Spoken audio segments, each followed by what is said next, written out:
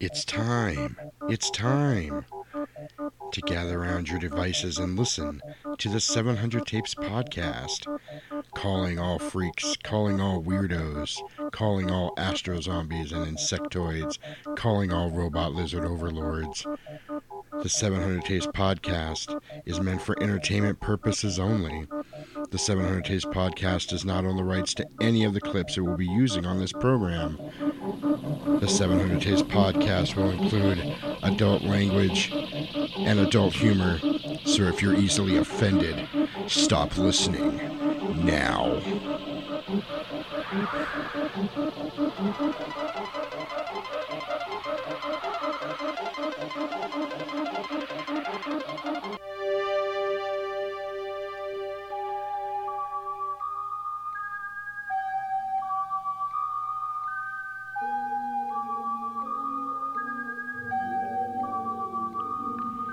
Man lives in a world of Blu-ray, video on demand, and direct streaming. But there is another world. A world just as entertaining, but not as brightly lit. The world of VHS. This is the 700 Tapes podcast.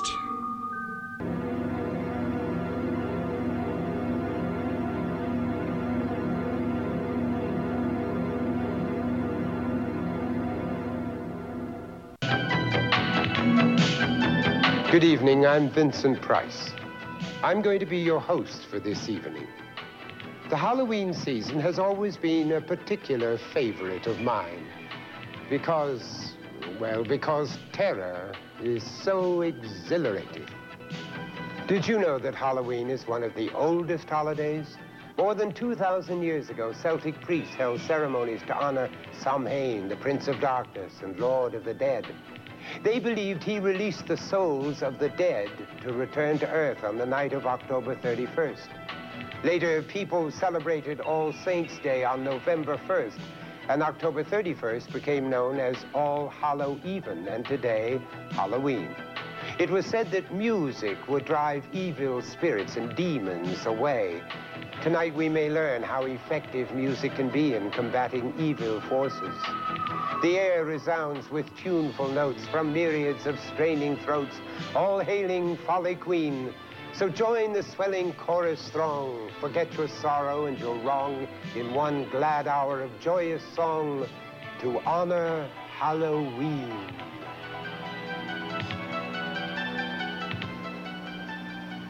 First, there was Halloween. Then the terror continued with Halloween 2. Now, Halloween 3. The night no one comes home. Halloween 3, Season of the Witch. Happy Halloween. Rated R. Starts Friday at a theater near you. Check newspapers.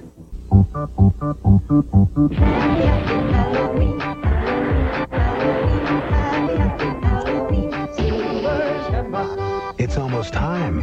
Time for Halloween Fright. A Halloween night where no one comes home.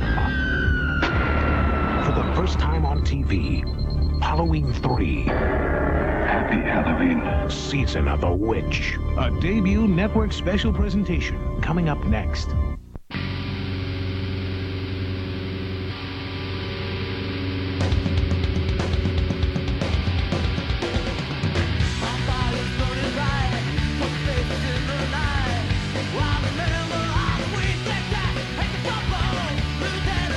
What's up, freaks and weirdos?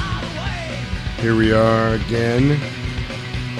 Welcome to the 700 Tapes podcast. I am your host, Jasperino. I am joined, as always, by the man who puts the laughter back in slaughter and the fun back in funeral. The man, the myth, the legend, the man to snatch your candy if you ain't watching on Halloween night. Booyah, bitch. The one and only Mr. Roman Alvarado. Woo! What's up? How you doing, sir? I can't complain in the slightest bit. Hell yeah. This is episode number 3 of our big 5-episode Halloween spooktacular for the month of October. We hope you guys are hanging with us. We started out on a strong note. with Bram Stoker's Dracula. Damn right. Which reminded me the other day, I hadn't realized this. This is, I think, episode 21. Is it? This is episode 21. We have done, in those 21 episodes, 3 movies now with Keanu Reeves in it. We did Speed, we did Bill and Ted, and now, we did Dracula. Yeah. Not purposeful. No. Just seemed to happen that way. Yeah. Big shout out to Keanu Reeves. Yeah. Excellent. He is the man that is impotent with fear. All right. Our second episode, our big super podcast, our super cast, if you will, which we broke into 2 parts because, goddamn, man, you and I can talk. Man, can we ran that thing 6 hours. 6 hours. Every time we think we can't top ourselves, we end up topping ourselves. We did that Warriors episode that was damn near 4 hours. We're like, woo, we really did it this time, man. Right. Had to follow that up. And we knew once we started talking about spooky shit that happened to us and different stories and things like that, it was going to go a little bit long. But we appreciate you guys for liking to hear us banter back and forth and bullshit. Right. We hope, I really hope, if that Exorcist episode scared the shit out of you, we want to hear about it. Hell yes. Drop us a note, 700tapes@gmail.com. Find us everywhere on the interwebs, including Facebook at 700 Tapes Podcast. You can find our Facebook group there also. Find us on the IG Tip Instagram at 700 Tapes. Follow us on Twitter, Jasperino at 700 Tapes. Drop us some DMs if you want. We are on everywhere you like to listen to your favorite podcast. Check our Instagram profile. There's a link on there that will show you everywhere you can check us out, including but not limited to iTunes, because we're kind of a big deal, Spotify, iHeartRadio, SoundCloud, CastBox, and more. Damn. Coming soon to a couple other things that I've been working on, including Amazon Music and Google Music also we will be on. So we're getting out there. Hell yes. We're spreading the good word of VHS. We are an all VHS review podcast. You will not find Blu-ray here, nor video on demand, DVD, Netflix, Hoodoo, Voodoo, Udo, Hulu, whatever you want to call it. We are all VHS all the time. All the movies we review were watched on the VCR right in front of me, right under my computer monitor with its tracking problems, Be Kind, Rewind, and all the good shit that comes with watching a VHS tape. Today, we are covering 1982's Halloween 3, Season of the Witch, The Night No One Came Home. It's almost time. Happy, happy Halloween, Halloween, Halloween. Yeah, it's horrible. Good luck getting that shit out of your head. Even in the movie, they were getting sick of hearing it. The guy's like, what's up with this commercial? You're like, fuck, it's on again. It's on again. I'm trying to get laid. This commercial coming on. Anyway, yeah, I did not like this movie for a lot of years. I was telling Roman as we watched it together, and I was telling him, as you and I are watching this together, this is the 4th time I have seen this movie. Yeah. And, yeah, I've not seen this movie very much. Okay, I can't say that. That's a lie. 5th time, because I watched it once when I was a kid. Okay. In fact, that TV review we had in the intro, for first time on TV, Halloween 3. I probably heard that, and I watched it when it came on, because I was like, ooh, Halloween, that's cool. Because I had already seen Halloween and Halloween 2 on TV. Right. Because this one I was really small. I didn't get to go see horror movies at the movies yet. I was too young, but I watched them on TV as much as I could. But yeah, Halloween 3, I was not impressed with it. I thought it was boring as hell. I was probably 8 years old when I saw it, 9 years old. So I was like, oh, this is boring. Where's Michael Myers? Right. You know, where's all the babysitters at? Oh yeah, this movie bored the living shit out of me when I was a kid, so I never watched it again. The first time I cracked this movie up again was in 2016 or 17 when I was doing the House of Freaks podcast. Mm-hmm. And it was actually our Halloween episode that year. I decided to rewatch Halloween 3 and do a review of it. So this is actually the 2nd time I'm going to be reviewing this movie. And then I watched it. So that was the 2nd time I watched it. 3rd time was I watched it last year.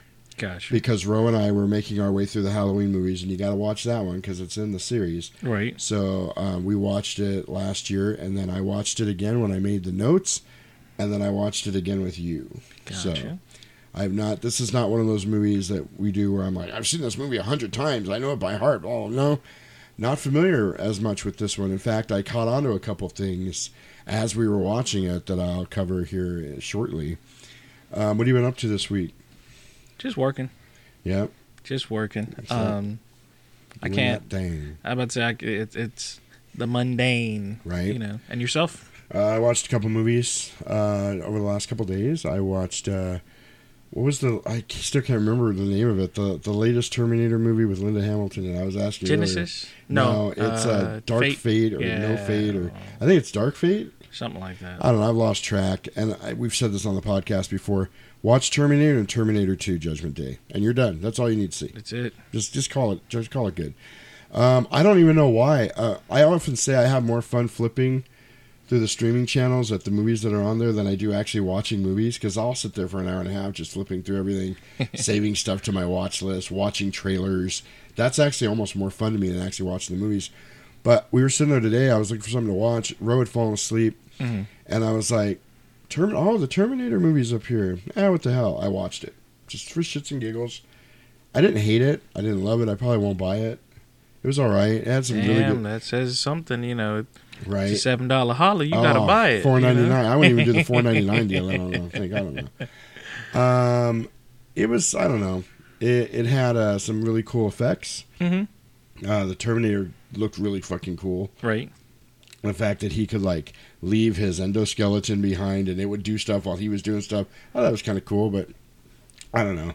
I wasn't as impressed with it. And you can get so convoluted in a storyline. The storyline is so gunked up. Yeah, just for the sake of making more. It is so. And how many times can you bring Arnold back? Yeah. Oh my God. Yeah, it is. And they never explained why he was old. So gunked up. Like, they should have had a line in there or something like, "What happened to you?" "Oh, my organism's skin is made to age," or something. You know what I mean? Like, I don't know.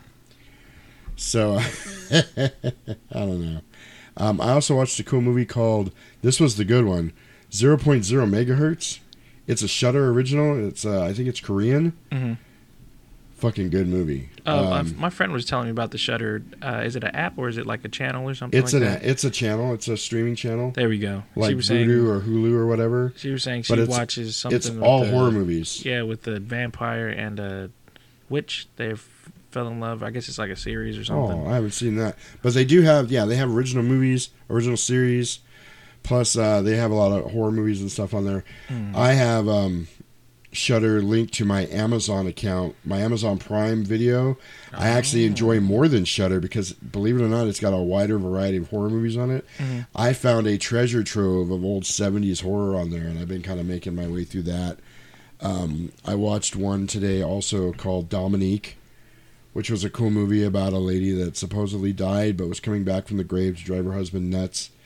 And it was from 1977. It was actually kind of cool. So I liked it. It was not bad. Rest Easy, those of you that have been hanging with us through these long episodes, this is a short movie. I don't think we're going to...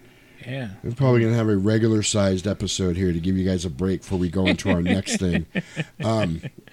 Because a lot of times we start watching these movies and we kind of deep dive into them. Well, there's a deeper meaning here. And there's a philosophical thing, a statement being made. That's not true with this movie. What you see is what you get. Like if you cut all the music out of this and put the Pink Panther theme. Look, that is the whole movie. If you cut out the scenes of Tom Atkins running and hiding, this movie would be 45 minutes long. Oh my goodness, because this man, he is the epitome of the Pink Panther. Right? He's getting laid and James Bond-ish kind of shit. It's the mustache. Look, chicks dig the porn stash for sure. Oh, we are ready to go. We've had some dinner. We've had some fry bread. We got drinks. Damn right. We got cookies. My daughter made some cookies. I got a plate of cookies up here, so you hear me munching a little bit later. Just bear with me. Feel like Santa Claus up here. Right. Mm-hmm. Ghetto Santa Claus. Making a big ass sandwich. Okay, so I'm going to let you guys in right now on what we're doing next week on the 700 Taste Podcast. Say what? I'm going to give you a little preview. Only because... What? I'll tell you why in a second. Okay, because I'm shocked. Next week we're doing something. It's a new thing that we're putting together called 700 Tapes Double Tap, Double Tap. where we are going to review 2 movies instead of one. 2 movies that kind of go together, kind of like we did Ghost Ship and Event Horizon, but we did those in 2 different episodes. These are shorter movies. Next week we are going to be covering Frankenstein and The Bride of Frankenstein together. Damn. And we're calling it a double shot, or double tap. Double tap. Like Zombieland. Mm-hmm.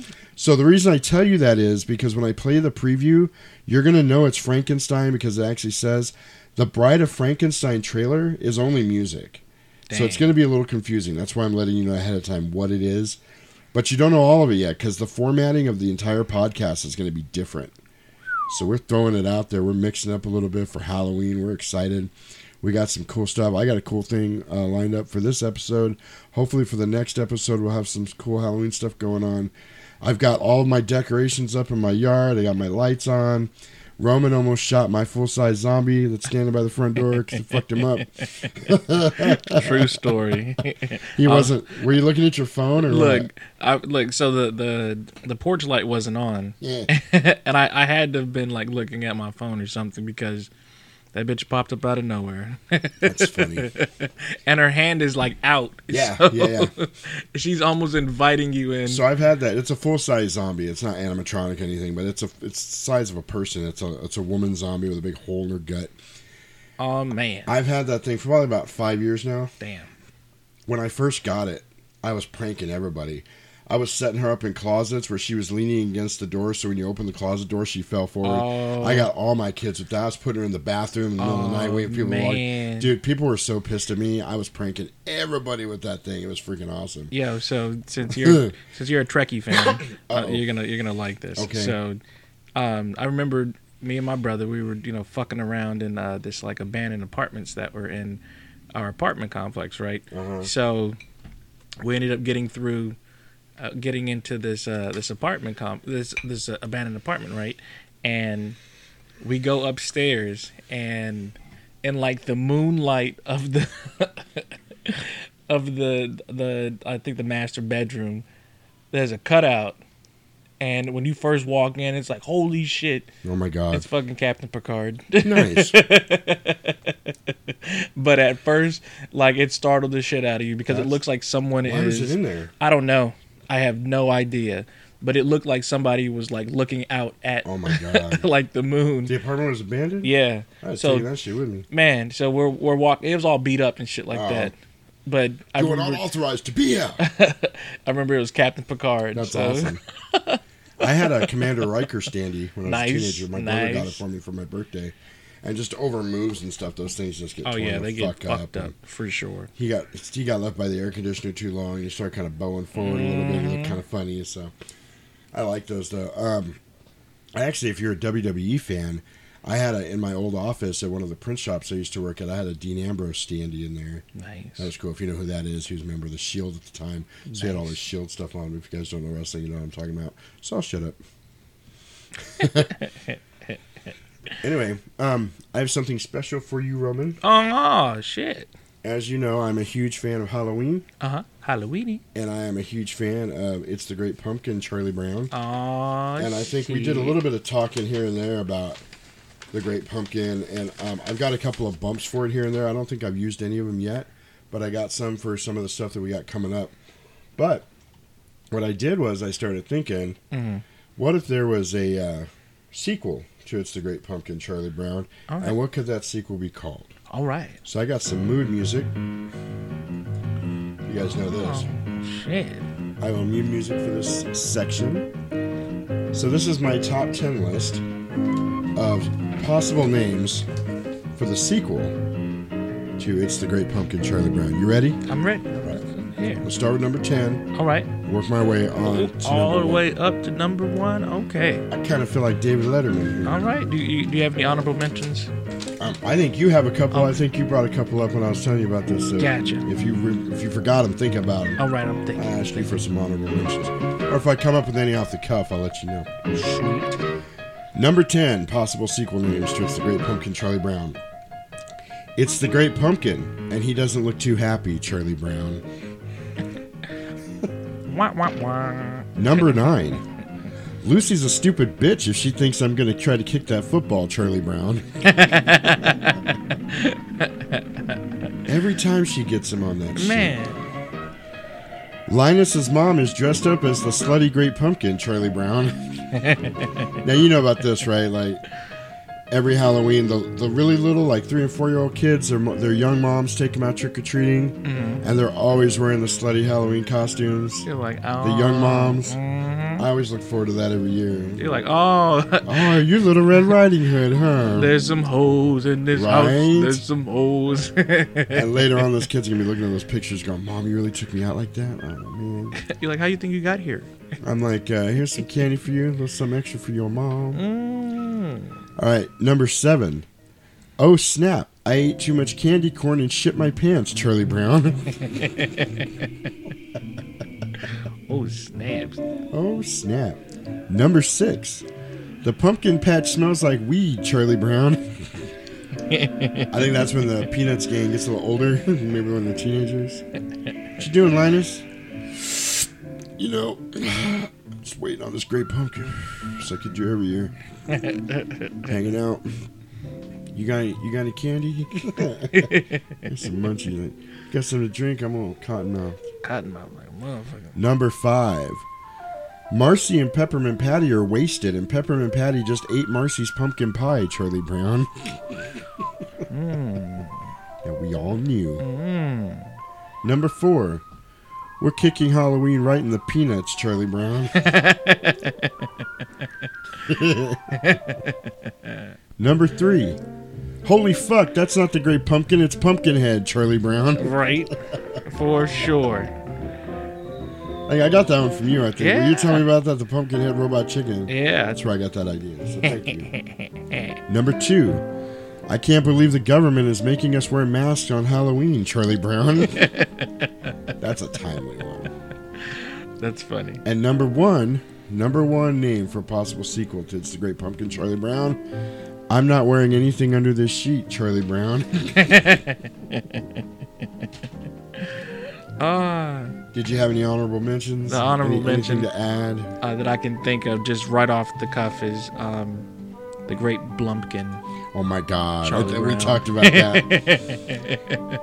If you don't know what a Blumpkin is, Google it. Google it. Google video. Google video it. Just look it up. That's all I got. Right. I'm not even gonna lie.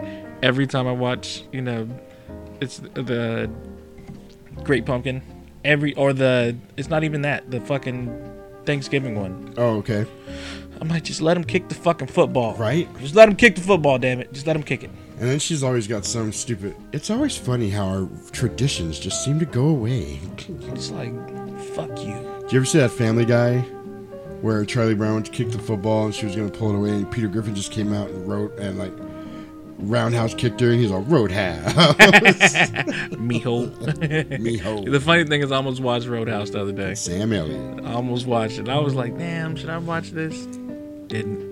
Right. But I don't think I have that on VHS, but I need to get it. Definitely. Your little sways in your life. Right. You know? I love R.I.P. I love this jazzy Charlie Brown music. It's so cool. It's just kind of, kick back. Nice. Hit one up in the pumpkin patch.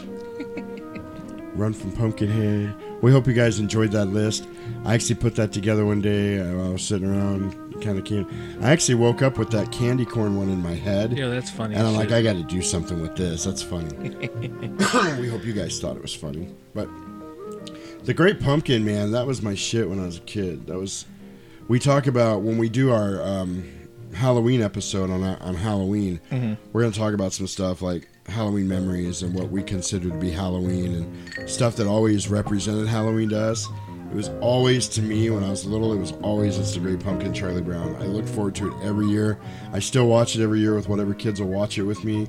When all my kids were little, though, we'd all watch it. But as they got older, they're adults now, and I gotta beg people to watch it. I'll watch it by myself. I don't care. That's how I feel with, what is it, the Rudolph the Red-Nosed Reindeer. Oh, I love Rudolph the Red-Nosed Reindeer. Like, that is It's the my one. toes. That is the one for sure. Silver and gold, silver and gold. No, we're not doing Christmas. I refuse. We're not talking about anything Christmas yet. Because it's not Halloween. Right. It's Halloween time right now. We're going to enjoy it to the extent of the Halloweeny-ish that we can. But yeah, that was always, man... There was always a magic... People talk about that magical Christmas feeling. I always had a magical Halloween feeling. Gotcha. Like, I was convinced when I was a kid that somewhere there was a witch flying through the sky, or a ghost floating around somewhere, or a vampire or a werewolf out, or something creepy happening like I saw in the movies or on TV.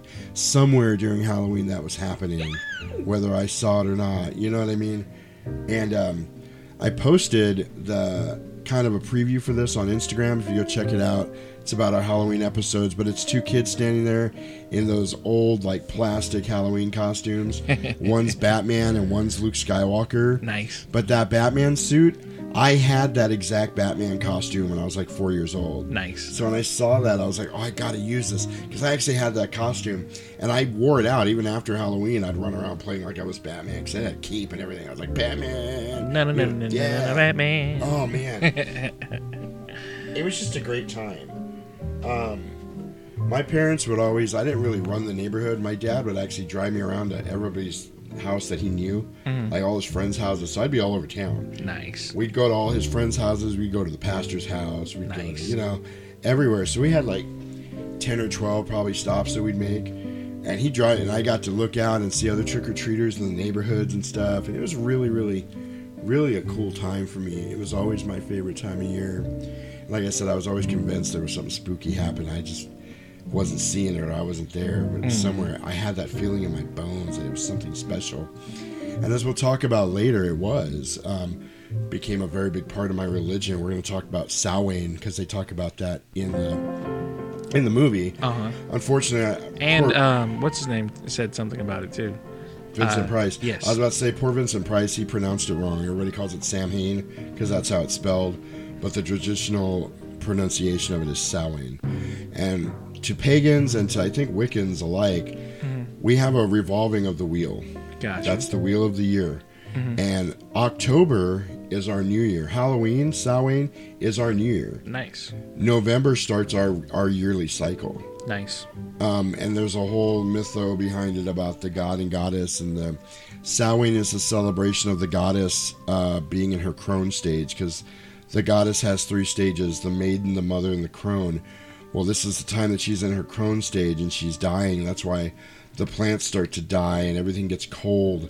And the sun god has died and gone away, and now, night gets longer and cold comes, and that lasts through spring. And in the spring, that's when the goddess is in her maiden stage and she's getting impregnated with the god. And then when summer comes, that's her giving birth to the god. And because the god is the sun, the goddess is the moon. In summer, she gives birth to the god, and she goes into the mother stage, and he is at his height of power. So that's why it's hot. Gotcha. So this is the time of year when it's getting colder. The sun god is dying away. The goddess is in her crone stage, where she's the old woman. She's getting weaker. That's why everything gets cold. And it's the beginning of our new year. Everything starts anew. So that's just a little bit of background on that. They talk about that a little bit in this movie, because it's about the Celtic celebration of Samhain.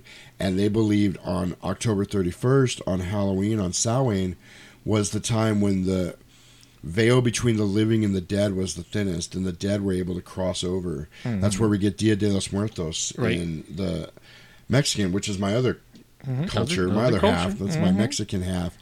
On November 1st, that's when they honored their dead, because the veil was thin. The dead could come over. If you watched Coco, the dead could come over the bridge. And it's cool, he even says in the movie, and sit by the fires with us, the bonfires. There would be bonfires and celebration. The harvest time was over. Really what it was an end to harvest. The harvest time was over. We packed away all our food for the winter, and now we're celebrating the harvest. And we would invite the dead sometimes to come sit with us, and we would leave out offerings And sometimes we would wear masks so the evil spirits couldn't recognize you. And you would offer treats. And that's where the trick-or-treat things come from. Gotcha. You would offer them treats, or they would trick you and do something horrible to you for not having something for them. It all comes full circle, you know. It's all interconnected. And it's just a really beautiful thing. We do a ritual on the night before Halloween, mostly for Samhain, where we honor those that have passed. And we do a feast. We do a banquet with like breads and cheeses and vegetables, and because it's a harvest celebration also. We usually have some kind of mead or some kind of, you know, we're going to do something, you and I'm going to get some pumpkin porter. We're going to crack some of that open for the Halloween episode. I'm going to try and get us some little eaty eats in here. We're going to you're going to have a Halloween party with Jasperino and the Legacy. Damn right. And the 700 Taste Podcast. We hope you guys are ready for it. Woo! But before any of that, we are talking about Halloween 3, Season of the Witch. So this is a movie I gave another chance to that I had not watched for years. It's not a bad movie.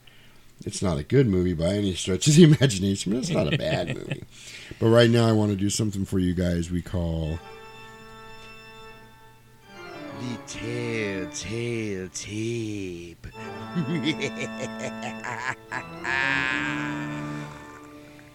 Yes. In which I read the back of the VHS tape to you for Halloween 3. Gather around your TV set, put on your mask, and watch. Halloween is drawing near, and all across America, children are getting ready for what could be their last Halloween. When a crazed man wanders into Dr. Dan Chalice's hospital clutching a Halloween mask and raving about people trying to kill him, Dan assumes the guy is nuts. But then the man is gruesomely murdered and turned into a mysterious ash. With the man's daughter Ellie, Dan decides to investigate the man's last days. The trail takes them to the spooky remote town of Santa Mira, home of Silver Shamrock Novelties Factory. But Silver Shamrock is anything but child's play. It is the home base of an ancient Celtic coven, headed by a warlock with a diabolical plan to murder 50 million children on the Devil's Night. So put on your mask and get ready for a few hours of pure terror. Halloween is here again. They got one thing wrong on that. What did they get wrong? Well, when the guy died, he didn't turn into ash. The guy that killed him turned into ash when he blew himself up in the car. Right. He didn't actually turn to ash. Makes me wonder if this dude even watched the movie. Do you even watch the movie, bro? Just kidding. Like, Dan, did you even movie, bro? Right. Did you even movie? A few hours of terror. It's 91 minutes long. A few hours. It's like an hour and some change. And he thinks the guy's nuts. He's knucking futs. It's fucking funny. That is knucking futs. It is knucking futs. I love this organ music. Yeah, because he's killing it. I know. Killing it. So anyway, it's been quite the day. Like, I watched a couple movies, just kind of puddled around a little bit, fell asleep. Funny thing is, I act like, now that I really think about it earlier, I kind of watched The Seed of Chucky. Oh, did you? That's a weird movie. Yes. It's a weird-ass movie. Like... And then their kid's like a transvestite. Yeah, like, I don't know what the fuck... Yeah. Red Man's in it. Yeah, he is. He thought he was going to fuck Jennifer Tilly. Right. That didn't work out for him. Nope. Yeah, man, Jennifer Tilly. It's my girl. Man. Dude. She's a good in the Chucky movie. She's in Bride of Chucky, too. Mm-hmm. That's really good. I like Bride of Chucky. I got Bride of Chucky, I think it's right there. The funny thing is, I've never been a Chucky fan at all. Really? I thought it was always a stupid-ass concept. I always thought it was a stupid-ass concept. I'm like, so this little plastic doll is fucking everybody up, huh? Right. He's like 2 feet tall. The thing was, nobody was ever expecting it. Like, they weren't expecting the doll to come out and stab him, you know? Look, and as soon as that motherfucker stabbed me, it's on. Like, goddamn I know you didn't Donkey stab me Kong. with that scalpel. Look, I'm fucking that doll up, I promise you. Right. Look, I'm tearing limbs off, burning them up. Like, it'd have been a sad day in hell. I'm over here trying to eat a cookie. For good old Chucky. For Chucky, I'm eating this for you, Chucky. Yes. Jennifer, never mind. No, Said you're trying to eat Jennifer Tilly's cookies. I'm getting in trouble. Mm. No, but yeah. With you saying that earlier, I was like, oh yeah, fuck, I did actually kind of watch it a little bit. It just was not it. Did you seek it out, or was it just on? It was and you on. decided- oh, okay. That's one thing. I did watch. Now that I think about it, I did finish watching the Castlevania series. Oh, did you like it? I did. Badass, huh? Definitely. Animation's amazing. Definitely. Good shit. I like the the storyline and all that jazz, and yeah, it shows that that vampires are definitely they go both ways. Whoa. Alrighty then. Yes. And look, my brother posted something about Interview with the Vampire. Uh-huh. He didn't know that Lestat and what's his name Louis. were together. They were and they weren't. Yeah, like You know what I mean? it was. He was like, I just thought they were best friends. I didn't know they were. They were like they were but they weren't. Right. It was one of those unspoken kind of tension. Anne Rice was really into that shit. Like, yeah, it never comes right out and says like that shit was going on, but you kind of get the feelings there was more going on there. But then Louis, if you read the book, Louis always felt like he was kind of Lestat's prisoner. Like, you know what I mean? That's why he did what he did to try to get away and shit like that. That's a good ass movie. That might be one of our Halloween movies next year. It's just long as fuck, and it's not that long, really. It's a slow burn. And God, maybe a little bit of a damn. slow burn, but I enjoy it. I'm actually gonna watch it. Probably this week, just because. Yeah, I enjoy. Rose downstairs watching it right now. Oh, she's watching it now. Yeah. I heard her saying something, flipping through movies, but she was trying to find something to watch while we were doing this. Gotcha. And she watched Bram Stoker's Dracula today. She watched it twice. Damn. Because the first time she watched it, because she was down, we have a TV in our garage. She had the garage door open and she had a hard time seeing it. Gotcha. And I was like, dude, you need to be in darkness to see this movie because you're missing everything. Badass movie. And as she watched it, we watched it again with the door closed. And because it's nice enough out there that you can hang out there now. Right. She watched it again with the door closed. And she was like, "Oh my god, this movie's amazing." I'm like, "Yeah, right." I said, "Now you gotta listen to the podcast. Right. You'll have a whole different perception of it by watching.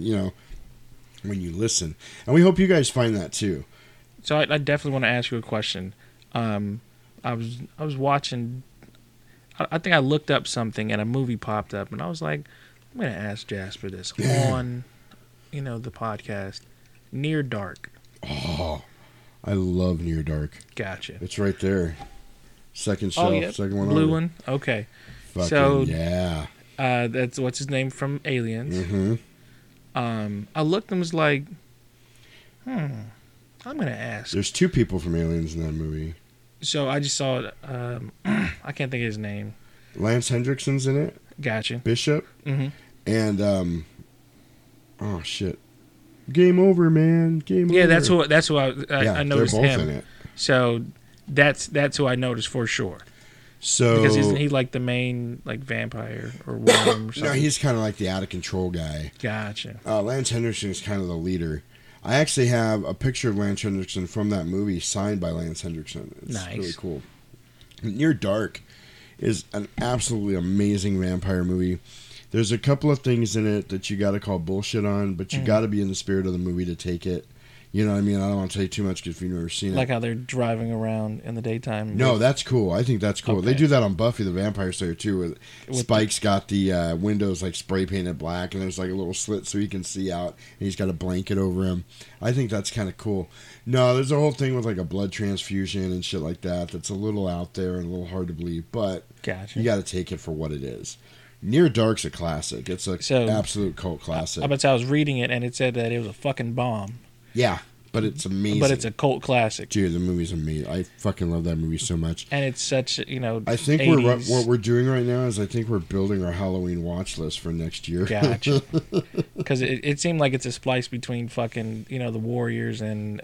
Even though it's a Western-y movie, the Yes, it aesthetics very much of it, is. it looks like it's like Warriors-esque and fucking...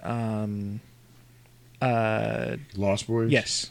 Because it's very 80s. You literally could have called this movie The Cowboy and the Vampire. Gotcha. Like, literally. It's such a great movie. I love it so much. I don't know that I'm going to be able to wait till next Halloween. We're probably going to cover that before then. Gotcha. I would say, because I got so many things running around in my head that I want to do next year, and Halloween's not even really here yet. And I'm already planning for next Halloween because I love it so much. But while we're planning for that, let's check out the trailer for Halloween 3. Oh, I do enjoy an evening with a little light entertainment. But when your video heads get dirty, you lose your picture. Not a pretty sight. Happily, this new Polaroid video cassette will help you. It actually cleans your heads as it plays, so dirty heads needn't haunt you. New Polaroid video cassettes. Get the picture? There's a vacancy at the Bates Motel. Norman, is that you? No, it's Buzz McKenzie, and it could be you. Look for this display and enter Bud Light Psycho Sweepstakes to win a Bud Light party with Buzz McKenzie at the Psycho Mansion. You could even get a mug like Spud's at participating retailers. Wow! That Spud's is so cool, it's scary.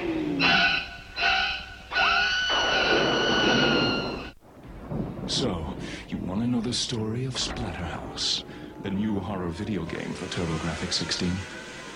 They say he stalks the old haunted mansion. He's looking for his girlfriend. They say his only weapon against the maggot-eaten ghouls who took her is a 2x4. And you say you want to play this game? Splatterhouse. Only for the TurboGrafx 16 system from NEC.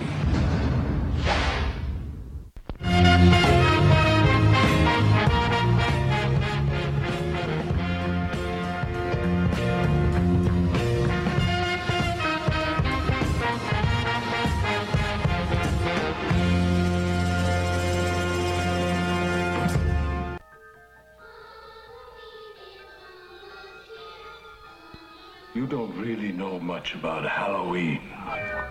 Halloween, the barriers will be down between the real and the unreal. And the dead might be looking in. The last great one took place 3,000 years ago when the hills ran red. Halloween, the child. You happen to know anything about this Cochran? All I can tell you, mister, is watch out. He's watching you, friend, I guarantee you that. Trick or treat. Hey, Mr. Cochran, just what is the final process? Fellas, I was just kidding. Witchcraft. To us, it was a way of controlling our environment. Hey!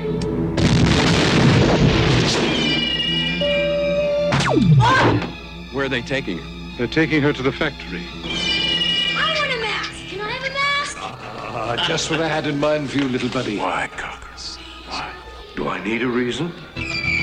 I've got nothing here to indicate there was ever a body at all. Operator, this is an emergency.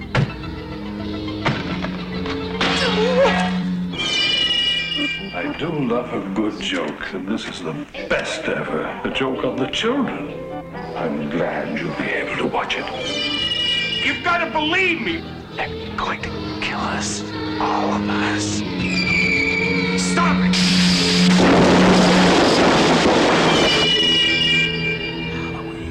The world's going to change tonight, Doctor. Happy Halloween. Stop it!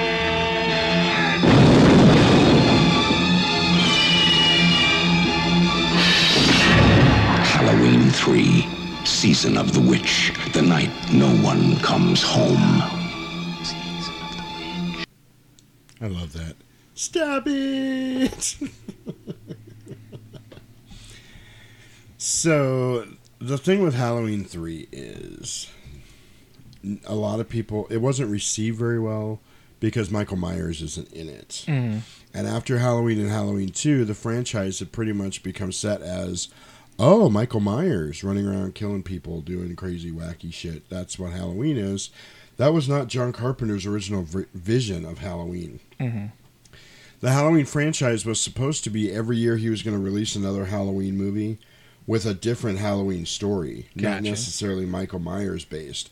But what happened was, when they filmed the first Halloween, they had so much extra footage and it was so long they had enough to really almost make another movie. Mhm. So they kind of had to cut it in half. So it wasn't really supposed to end where it ended. They ended it there, and then they made Halloween 2, which they shot some extra footage and stuff for, Mhm. brought some people back, did some extra stuff to make the extra footage they had make sense, Mhm. spliced it all together and made Halloween 2. Both movies were an incredible hit at the theaters, so they were like, okay, we got a franchise here. John Carpenter was trying to move on with his original plan of Halloween 3 being just a different Halloween movie, but kind of connected because everybody's watching Halloween on TV. Right. Jamie Lee Curtis does the voice of like an operator and like the announcer in the town calling the curfew. Mhm. One of the robot henchman guys was the guy that played Michael Myers. They were all going to be kind of connected a little bit here and there, like a nod to the other movies. Right. That's what he wanted. But when this bombed at the box office, everybody was pissed because there was no Michael Myers. Right. So they decided, well, I guess Halloween has become Michael Myers' franchise. So then they did Halloween 4, The Return of Michael Myers, which I just watched a couple nights ago with Danielle Harris playing his niece. And it's all right. Halloween 2 will forever be my favorite of the series. Gotcha. And I think it's probably because it's the first one I ever watched when I was a Okay. kid. So I got that nostalgia love there for it. Mhm. So Halloween 3 was released on October 22nd, 1982. So they were totally going for that Halloween vibe. Halloween money. Halloween, they got the Halloween money. Mhm. It stars Tom motherfucking Atkins as Daniel Chalice, Dr. Daniel Chalice to you. Porn stash. Porn stash. You may remember him from other classic horror movies as The Fog, Night of the Creeps, and My Bloody Valentine. So kind of a big horror name there. Tom Atkins, nice guy. I've met him. He's really cool. Nice. Stacey Nelkin is Ellie. Goddamn, am I horny? Grimbridge. God dang. I swear to you, every woman in this movie had either been with Daniel Chalice or wanted to be with Daniel Chalice. Holy crap. There was, man. They wanted Daniel's It was phallus. I'm telling you, it was that mustache. Hear me? They What? wanted his phallus. Oh my. Daniel's phallus. The phallus of Chalice. Man. If they didn't already get it. Right? Especially that dude's wife. Oh, yeah, she was looking at him like, Mrs. Kupfer. She was like, hey, buddy, how you doing? Hey, doctor. How you doing? It stars Dan O'Halloran as Connell Cochran. You don't get much more of an Irish name than Connell Cochran. Mhm. He probably had a daughter named, what is it? Crap. Boo. I fucked my own joke Boo. up. Colleen. He probably had a daughter named Colleen because that's Irish for girl. Not colon. Not colon. Colleen. Cochran. Cochran in your colon. Got some Cochran in my colon. So, this movie cost $2.5 million to make. Opening weekend, it made $6 million. Damn. Worldwide gross was $14,400,000. Not a phenomenal success. Shit. $14 million off 2.5. Nah, that's all right. It wasn't anywhere what they thought it was going to be. It damn sure wasn't. The first Halloween, which was like $350,000 budget, made like $40 million or something like $60 million, something crazy like that. Well, damn. I did laugh. Because there's people put user reviews on here. The first review that comes up, I'm going to read it because it's so funny. Wow, what a bad movie. Not taking into account the absence of Michael Myers, which was a dumb move, this movie had nothing in it that made it remotely good movie. Bad, horrible, terrible, idiotic, and horrendous are all words that could be used to describe this movie, but they still don't come close. No word has been invented to describe how awful this movie is. I mean, the plot in itself is completely stupid. An evil toy company bent on destruction hypnotized people into wearing their mask, then on Halloween night will kill them. What kind of idiotic plot is that? Moreover, with the exception of Tom Atkins, there isn't a single decent actor. They all seem like amateurs at best. The atmosphere was horrible and not the least bit scary. Even the next few installments in this series, which were pretty bad, did a better job than this. Believe me, Halloween sequel or not, this pulsating piece of crap would never be considered good, ever. Wow, M. White 182, tell us how you really feel. Right. That was actually my opinion of this movie for a lot of years, though. But the more I watch it, the more it grows on me. It's really gathered a following over the last, I would say, 10 years or so. Mm-hmm. And I'm not sure why. Like, it used to be the accepted idea that this movie's shit. Mm-hmm. You don't watch it, you ignore it, whatever. You know what I mean? Mm-hmm. But over the last 10 years or so, it's really kind of picked up a big cult following of its own. And I think it has to do a lot with millennials. Gotcha. The younger audience that really, they watched it and didn't know they were supposed to hate it, I guess. I don't know. Or maybe it's that whole hip, like, I'm going to like this one because nobody else likes it. And then it took off and everybody liked it. It's like Gay Freddy. Are you talking about Nightmare on Elm Street 2? Is that the one? Yeah, it's not Gay Freddy. It's the main character that's... No, I'm just saying because everybody knows it's a little homoerotic. That one, too, I think is picking up like a big cult following now, too. You're right. There's a whole documentary about it that you guys should check Scream out. Queens, right? Or something like that. Scream Queen or something like that. You guys should check that out. So, after Michael Myers died at the end of Halloween 2, the plan by John Carpenter was to make a new Halloween movie each year, each telling a different Halloween-related story. After this movie underperformed at the box office, the filmmakers decided to bring Michael back to life for future sequels. So, London Bridge is Falling Down was chosen as the Silver Shamrock jingle because it was in public domain. Well, okay. London Bridge is falling down, Silver Shamrock. Yeah. So the voice of the operator that Chalice keeps getting when he tries to call out of Santa Mira is Jamie Lee Curtis. That's badass. Which is she's totally recognizable. Mm-hmm. When Chalice fills in the register at the motel office, he scans the list of names for evidence of Ellie's father's stay. All the other names on the list are the names of the crew. That's cool. Yeah, that's pretty cool. The small town of Santa Mira was also the setting for Invasion of the Body Snatchers. Interesting. All right, that movie's kind of scary. Right. Well, that's the 1956 one. Later redone by John Carpenter in like 1970, whatever. Mm-hmm. With Kiefer Sutherland's dad, Donald Sutherland. Donald. That's dude from Hunger Games, right? Yes. That's the easiest way I can describe him. It's him. A milk factory was used for the setting of the Silver Shamrock Factory. Oh, like Shamrock Farms here. Right. Milk. Does body good. Ooh. Dick Warlock, the stuntman who played Michael Myers in Halloween 2, is credited under Assassin in the credits. So he was one of the dudes walking around in the suit. I never figured out which one, though. Right. Garn Stevens refused to wear the prosthetic mask during the misfire scene, so a body double was used to complete the scene. That was the... I think that's Garn Stevens... I think is the lady. What's her name? I'm looking for Marge. Her. Marge. Large Marge. Was that her? Yeah, Garn Stevens. Large Marge. She was actually also, at the time that this movie was filmed, she was married to Tom Atkins, Daniel Chalice. Ah. So that's kind of cool. Yeah, Tom Atkins and Garn Stevens, who played Marge Gutman, were husband and wife at the time, which is kind of funny. The voice of the announcer in the Silver Shamrock commercials and radio spots is that of the film's writer-director Tommy Lee Wallace. Stacy Nelkin was hired on the spot after she read for the role of Ellie Grimbridge. Nice.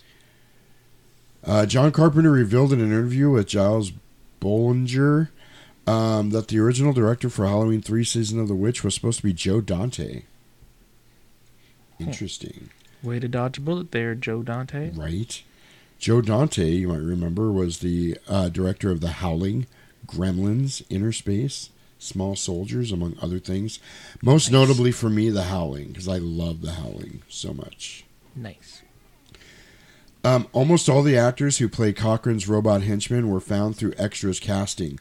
Moreover, Tommy Lee Wallace originally wanted the cast to be all redheads as Cochrane's flunkies.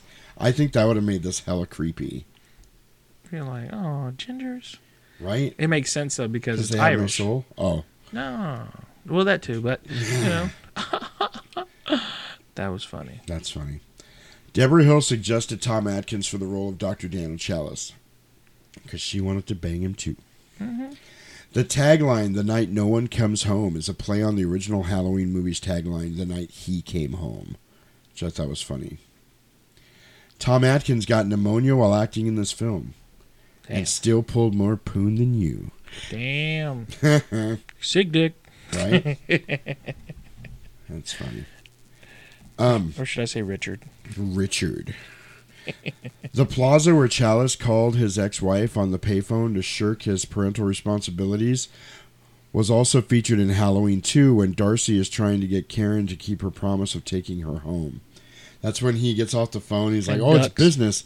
And he's got fucking beer on the other payphone. He's got a 6-pack of beer. Oh, I thought you were talking when he's like ducking in the fucking... No, that was in the factory. This was when he was calling because he decided he was going to go on that trip. And that's when he jumps in the cuddy. Mm-hmm, the cuddy. The kid cuddy. Kid cootie. The cootie. Oh, man. The Silver Shamrock theme was played a total of 14 times in this movie. 4 times at the gas station, once at Linda Chalice's home, once in the hospital, once at the bar, twice on the television screens in the shop window, twice on the radio, once in the motel office, one in a test room A, and once in the final admittance area. Damn. Dang, yeah. They sure did play that a lot, as much as they could. The film takes from Saturday, October 23rd to Sunday, October 31st, dating it to 1982. The days and dates portrayed in the film are chronologically accurate. Yay. That just means that it was Monday to Sunday kind of shit, you know. Monday to Sunday, Sunday, Sunday. In one of the several commercials of Silver Shamrock can be seen a shop called Landis Department Store. It's a nod to John Landis, horror director of American Werewolf in London. Nice. It's pretty cool. Hell yeah. This film is included on the film critic Roger Ebert's most hated list. Michael Myers does appear briefly in this film on a television advertising the original Halloween from 1978. It comes near the beginning when Dan Chalice is drinking in a bar. Yeah, so the movie's on like 3 different times in the fucking... Or shown in the movie itself, which is cool. Right. The film takes place around Halloween 1982. The children in the film are told to wear their mask and watch TV at 9 p.m. on Halloween night, at which time the chip in the mask will be activated. In reality, the film Halloween 1978 was broadcast on NBC at 9 p.m. on Sunday, October 31st, 1982. That's cool. Actress Stacey Nelkin had never seen the first 2 Halloweens, but took the role of Ellie Grimbridge because she loved the character. When she won the role, she thought she had better watch the previous entries. It's probably not a bad idea. Yeah. The only time in the film the Rose of Shannon motel office light goes off is when Chalice enters the premises to contact the authorities after the factory tour, possibly a visual cue for the suited men to kidnap Ellie. When he leaves the office, the light is on again. That's so weird. Rose of Shannon. I thought they were at the Dublin Inn, but I guess not. Harry Grimbridge's room was number 13, the unlucky number. Oh. I don't know why 13. Oh, I know why 13 is unlucky. We'll talk about that another time. But anyway. Gotcha. Did we talk about this? Ellie's car is a 1982 Oldsmobile Cutlass Supreme. I told you. We were talking about that when we were watching. You're like, oh, look at that Cutlass. I was like, look at that Cutty. That's nice. That's nice car, too. That's a nice Cutlass Supreme. They made good lowriders. I was like, damn, hit the switch on it. Right? I'm hitting switches on bitches.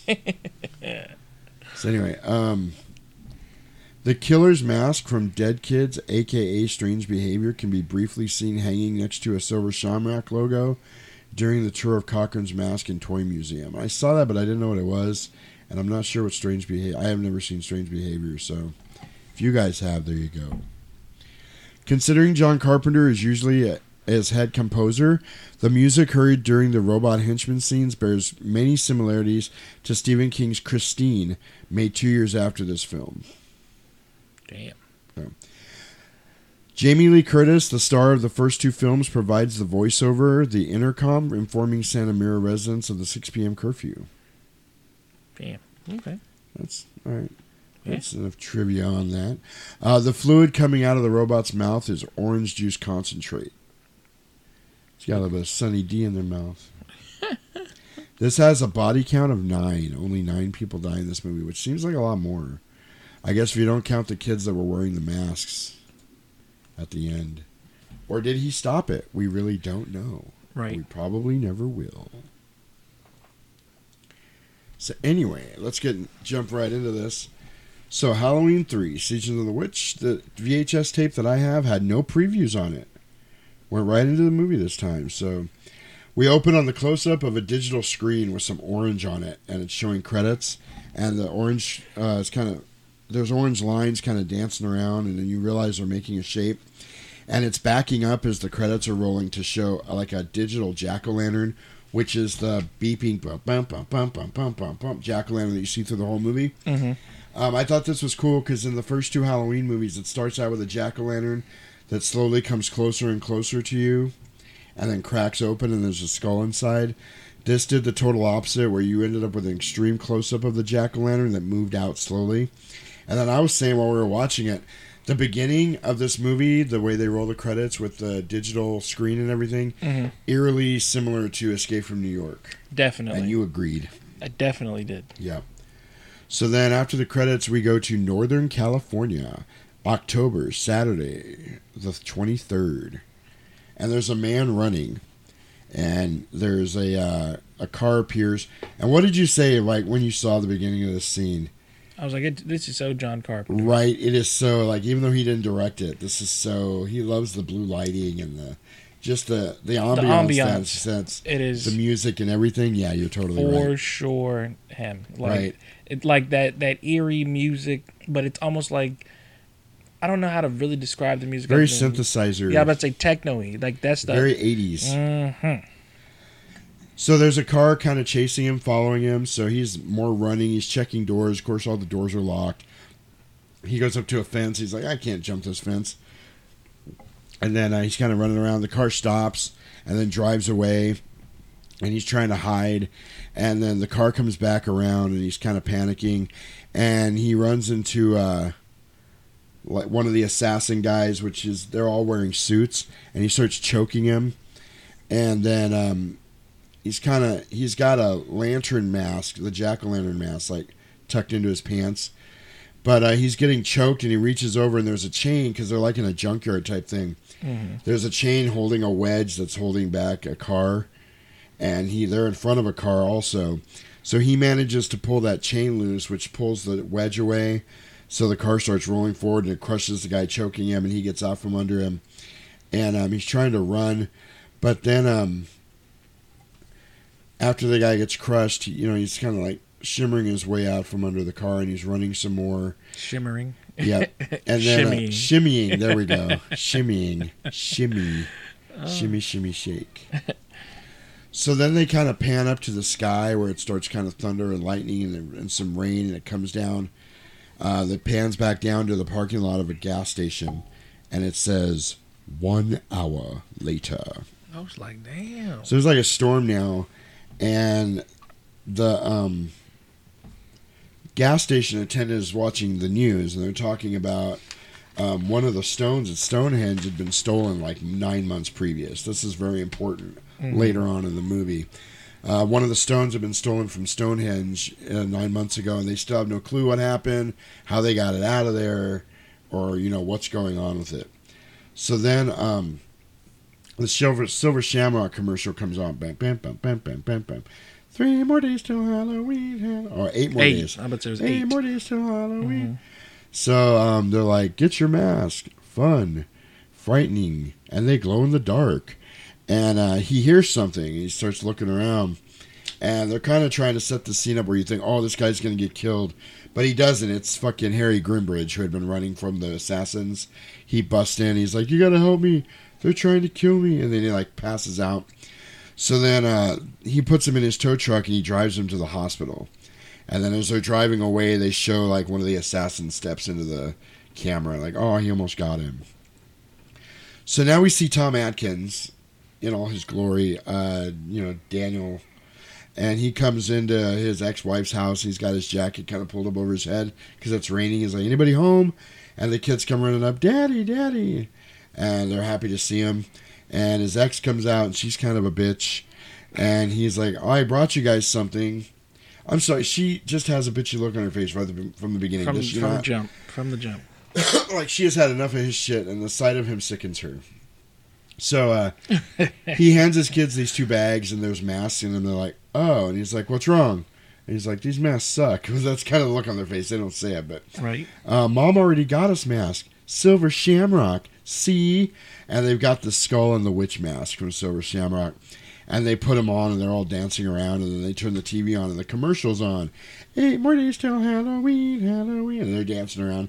8 more days till Halloween. So then his pager goes off, and I'm sure in his head he was like, oh, thank you, Jesus. Thank you. He needs to call in. So he calls, and the kids are watching the commercial again, and then the mom tells him to turn it down. So then he's like, oh, I got to go. There's somebody at the hospital that needs me, because he's a doctor. So he goes to the hospital and it's Harry Brimbridge or whatever his name is that's there. The tow truck's there with him. The tow truck guy is there with him. And he's like, I swear, he just came in the gas station and passed out. I didn't do nothing to him. Like, he was trying to make sure his alibi was there. Right. His innocence was there. That's all that happened. It was like, that's it. I didn't pick his wallet. I didn't rummage his pockets or nothing like that. He didn't have no cash on him, I swear. So then Daniel, they're kind of wheeling him by a room, and he comes to, and he's looking over, and the music comes on. Yeah, the TV in the room they're taking him by is playing the commercial. Happy, happy Halloween. And Harry gets fucking triggered. He starts freaking out. He's like, they're going to kill us. They're going to kill us all. They're going to kill us all. So then Daniel's like, give this man some Thorazine to calm his ass down. And he's still clutching that mask, and he won't let it go. Mm-hmm. So then later on, he's in his room. No, wait. The black dude was like, yeah, I'm getting out of here. Oh, that's right. Yeah, when he started screaming, the dude was out. He's he was like, all right, I'm going to head out. I'm going to go this way because dude got me fucked up. Right. He's like, I did my good deed for the night. Shit. So then Harry's in his room, and he's clutching the mask, and he's unconscious. And then Daniel's talking to the nurse. Like, he was like, look, I'm trying to live through this whole movie, okay? Right? And he's like, man, I need a nap. And the nurse is like, the doctor's lounge is open, the couch is open, and you can go in there and take a nap. And then he's like, there's some cake and stuff in there. Well, yeah, and he was like, you want to take one with me? Oh, ha, ha. And then he's so handsy with every woman in this movie. He's got his arm around the nurse, and then he slaps her on the ass, and then she's like, hey, watch out. And that's when she was like, yeah, there's milk and cookies in there. He's like, man, I should have married you. He actually said that to her. Yeah. Yes, he does. So then he goes off, and then they show like the legs of the assassin. There's one of the assassin guys there. So Daniel's laying down on the couch, getting ready to go to sleep. And the assassin's walking as slowly as possible towards Harry's room. And you were saying you kind of thought he was headed towards like how they shot Tom Atkins. I thought it was pretty cool how they shot it because right, you weren't sure. It makes you think because it keeps flashing back to Tom Atkins. You're like, he's about to go kill this guy. Right. Sure as shit, he doesn't. His mustache would have protected him. So then the assassin actually goes into Harry's room, and he puts his gloved hand over Harry's mouth, and then he lifts a fist like he's going to punch him. Then at the last second he goes, bing, bing, and he pulls out his thumb and his forefinger, and he gouges out his eyes, and he starts just ripping the shit out of his skull and killing him. And then the mask falls to the floor, and his hand's like twitching. And then it's funny because after he kills him, the assassin's gloves are all bloody, and he goes over and starts wiping his gloves off on the curtain. It's like, man, that's kind of rude. Look, he's on rock, paper, scissors, shoot. Right? Fucking slob. He's like, oh, scissors. It is, huh? The claw. You're afraid of the claw. Yo, when he did that, I was like, did he just Three Stooges us right here? See, and that's the thing. If Harry had been awake enough, he could have just put his hand between his two eyes and blocked it, like Curly used to always do. Damn right. Harry, Curly, and Moe. Come on, man. He's like, why I oughta? You oughta what? I oughta be more careful.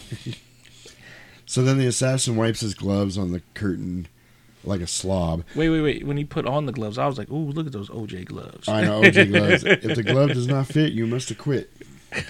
He put them on. I was like, oh, damn. OJ was up in there. Oh, shit. He's like, wait, this isn't my wife? Oh. I'll kill him anyway. So then the nurse comes in. She's like, what are you doing in here? And he just walks by her. And then she's like, ah! She starts freaking out and screaming. So then Daniel wakes up off the couch and comes running.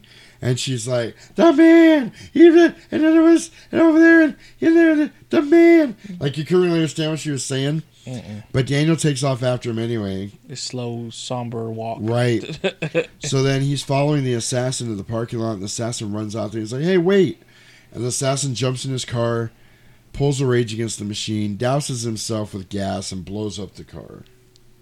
Don't you love how easily cars blow up in movies? Mm-hmm. They don't really take nothing at all. Blew up. We were watching Harley Davidson, The Marlboro Man, earlier. Mm-hmm. Have you seen that? I have not. Oh. There's a part where a guy's riding a motorcycle, and he takes his gas cap off and skids the motorcycle, so it leaves a trail of gas, and it goes under this car, and he drops the lighter on the gas that goes all the way to the motorcycle, and then blows the car up instantly. And it's like, I love how easily cars can explode in a movie. Like, damn. So then Daniel's on the phone. The cops are all over the place. He's on the phone with his ex saying, you can't pick up the kids. His ex is pissed. She's being a bitch again. He's like, there's 2 men dead. And he's like, no, it wasn't an accident. And she doesn't care. She doesn't give any kind of 2 shits about anything. So he's like, they can come over Saturday and we'll sit up all night or whatever. So then the cop has laid the mask down. He's looking at the mask. And then he's looking at the silver shamrock tag. And he's like, So then we cut to Sunday the 24th. Sunday. This is where Ellie shows up. And that's Harry's daughter. And she's kind of I don't know, how would you describe her? Slutty. She's a little slutty, like right off the bat. Huh? Like she's yeah. So she wants to see the body, and then they show it to her, and she's like, oh my God. And they're like, what happened? And there's the old sheriff in the town. It looks like he just wants to be left alone. He's like, some guy came in and killed your dad. He was probably on drugs. So then the sheriff says he'll have more questions for her later, blah, blah, blah, whatever. So then Daniel and Ellie kind of lock eyes for a second, but they don't say anything to each other, but they're kind of looking at each other. And then we cut to Wednesday the 27th.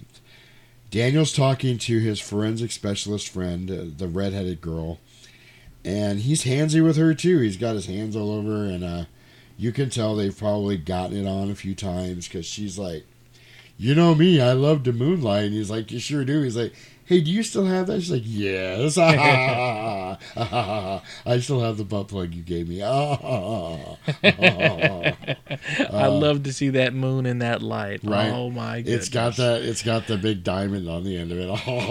It blinks when you wink. I'm wearing it right now. You want to pull it out later? He's like, yeah, baby. Yeah. So then, like you get the feeling that good old Dr. Chalice has banged or finger banged or wants to bang every woman in this movie.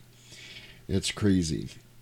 So then he tells her, check out the stuff and let me know what you find out. And then we cut to Friday the 29th. And Daniel's sitting in a bar, and it's just him and the bartender. It looks like there's a weird cartoon on TV. It looks like there's like a dancing weed plant with a rat laying next to it. It's really weird.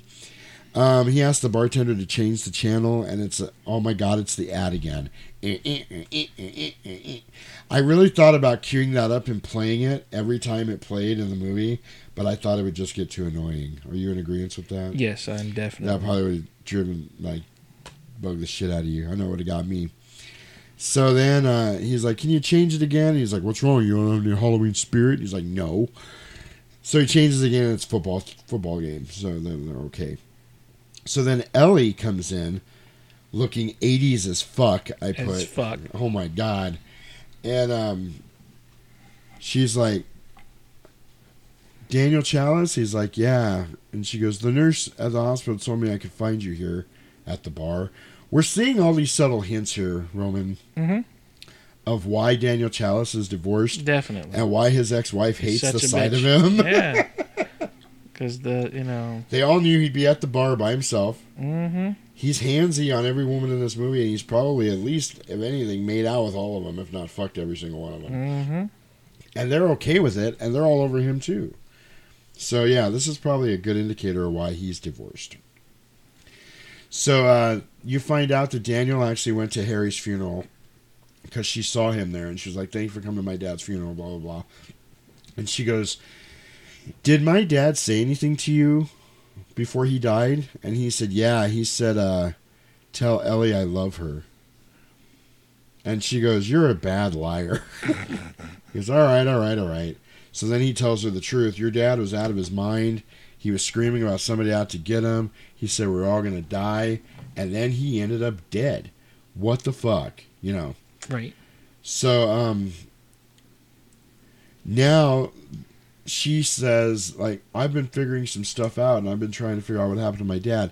All of a sudden, him and her are at the dad's, like, novelty toy shop thing, whatever, like general together. Store, like, or whatever the fuck we've it was. just turned into, like, an episode of Simon and Simon. They're, like, private investigators now, even though he's a doctor and she's whatever she is. So then she's like, my dad kept excellent records. She's like, on October 20th, he was supposed to pick up Mask in Santa Mira. And then on the 21st, he was supposed to do this, and da-da-da, and then he didn't show up. So she's playing detective big time.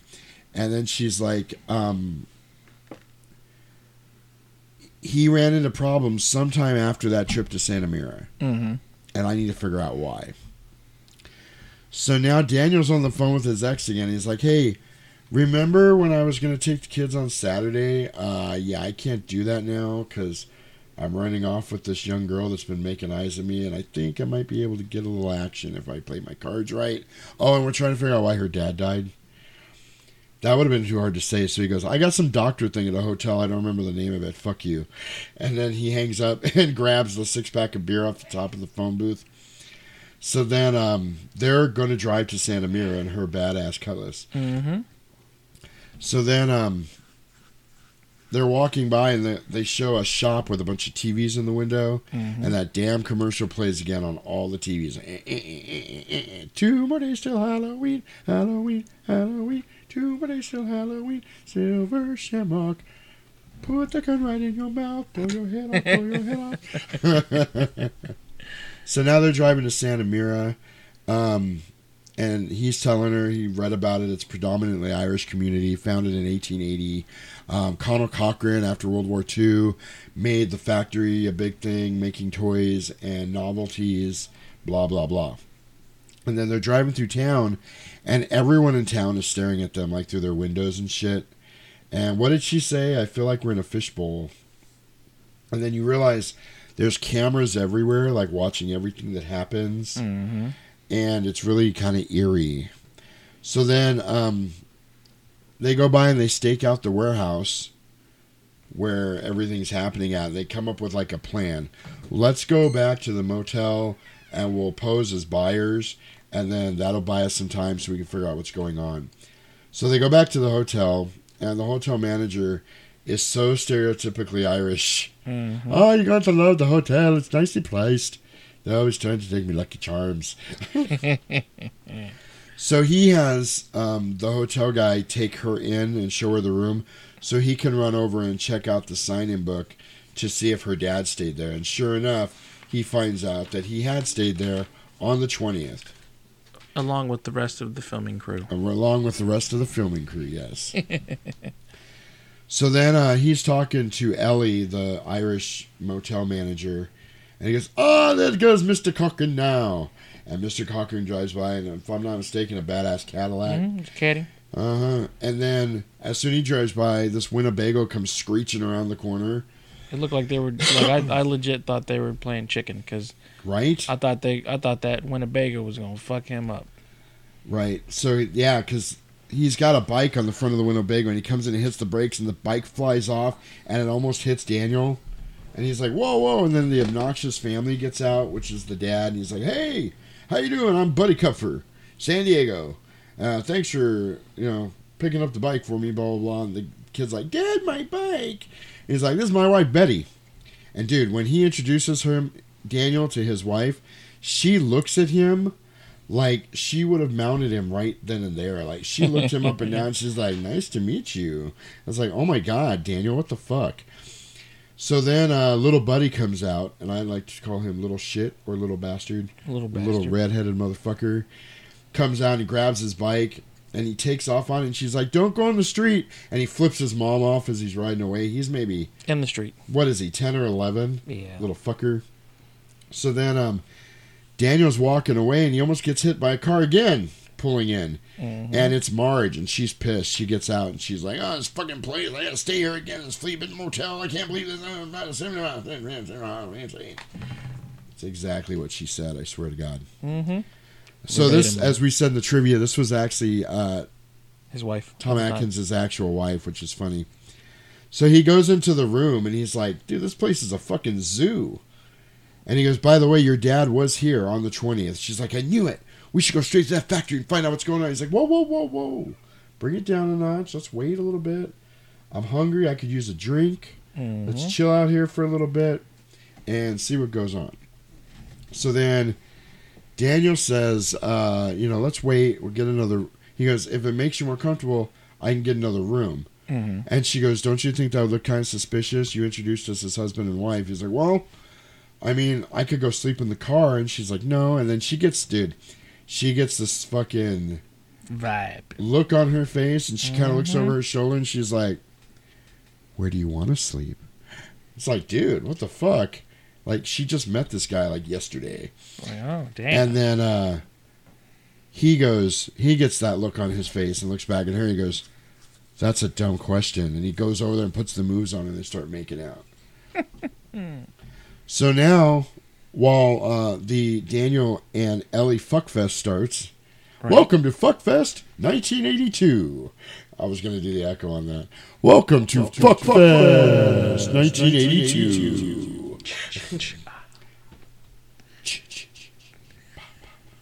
Wrong movie, sorry. So while they're doing that, they show shots of the town. And the 6 p.m. curfew announcement's going on. And it's Jamie Lee Curtis. Mm-hmm. It's now 6 p.m. Get the fuck in your houses. Don't come out till tomorrow. So then doors are closing. Porch lights are coming on. And people are pulling down their blinds. Somebody reaches over and grabs their cat. And I was like, that's not the only pussy getting grabbed right now. Ooh. If you know what I mean. And I think you do. So now it's nighttime. And they're showing the cameras all over the town. And Daniel is at the local convenience store buying some hooch. So that's what goes good after, you've been... Pooch. Fucking a woman long enough to be your daughter for a couple hours, you get kind of thirsty. So he comes out and he's walking through an alley and he runs into a bum. And the bum's like, hey there, mister, how you doing? I was just kind of seeing you got a drink there. I ain't got no diseases or anything. You think I can have a drink of that? So this guy's a doctor, right? He gives him a fucking drink out of his bottle. And it wasn't like a waterfall. Dude, he fat-lipped that thing. Yeah, for sure. Oh my God. For sure. Takes a big old swig and then gives it back. And then he fucking drinks out of it. I was like, ugh. Right? Ugh. Right. Especially since, you want another bowl of cereal because my hand had been in your bowl that one time. Right. If you remember that episode. So anyway, he actually means his hand was in my bowl. Dude. Not no sexual innuendos or nothing. It's actually... My hand was all up in your cereal. So yeah, that was really Bill and gross. Ted. That was Go so figure gross. it out. I'm still talking about the bottle being No, passed that definitely was. Right, nasty. You fucking bummed, for sure. Right, so then Daniel asks him about Cochran, and the guy gets all mad, and he's like, oh, fuck Cochran. He's like, whoa, come on. He's like, I don't care. He goes, he can't hear me. I don't care. He goes, all the workers at that factory, he brought in from out of town. He goes, you think he hired any local people, local like me, turned me down. I couldn't get a job. I'm like, probably because you're a drunken bum and you smell like dried piss. Right. That's probably why he didn't hire you. For sure. But he's like, I'll tell you one thing. This will be the last Halloween for that factory, which was true. He's like, crazy shit happening in there. And he goes, I'm going to give me a case and a half, which was a very exact number. That was weird. I'm going to give me a case and a half of Molotov cocktails. Blow that whole thing up. You hear me, Cochran? He said he's hearing me. Right. And I'm like, dude, you're bumming drinks out of people's bottles and asking for $1. Mm-hmm. Where are you going to get a case and a half of Molotov cocktails that you don't drink before you light up? I'm surprised that he didn't, ask him to, bum a drag off his cigarette. I know. Hey, you gonna finish that cigarette? I would tell you, whenever I stop, like on the corner, and there's a guy with a sign or whatever, they always seem happier to get a cigarette than get money. Right. Like, I've given them change and I've given them cigarettes. They're always happier to get us. Oh, yeah, thanks, man. They're always really grateful for the cigarette. You give them the change, like, oh, thanks. You pull out that cigarette, they're like, oh, man, thanks, you're the greatest. It's like, yeah, anything helps. And you're like, cigarette. They're like, yeah, hell yeah. Right? You got candy? Hell yeah. Yeah. What is this, candy corn? Are you serious?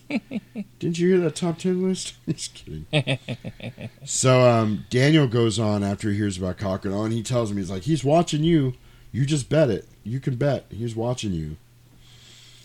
So then Daniel walks away and goes back to the motel. And the bum goes back to his house where he's trying to help himself to a easy cheese and bread sandwich. It's at the Leaning Tower of Cheese. Here's what I put. The bum is assassinated, not before putting together some easy cheese on a piece of bread. Yo, just watching him drown that piece of bread and fold it in half, I was like, ugh, right. You're a bum for sure. He was happy as shit to have it, too. He was grateful. And, I was just playing. Happiness is wanting what you have, not having what you want. Damn. He had him some easy cheese and some bread. Damn. He was living like a king.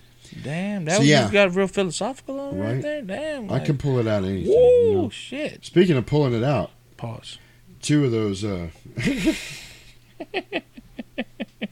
Did you really want me to pause? No. Oh, I was saying pause because you can't say that to another man and not say like pause. Pull like, it out. Oh, well, the 2 assassins. Hold on. 2 assassins show up. Oh yes. And put him on his knees, and it looks like they're about to Eiffel Tower him, but they end up pulling his head off. That's what I was saying, pulling it out. They pulled his head out.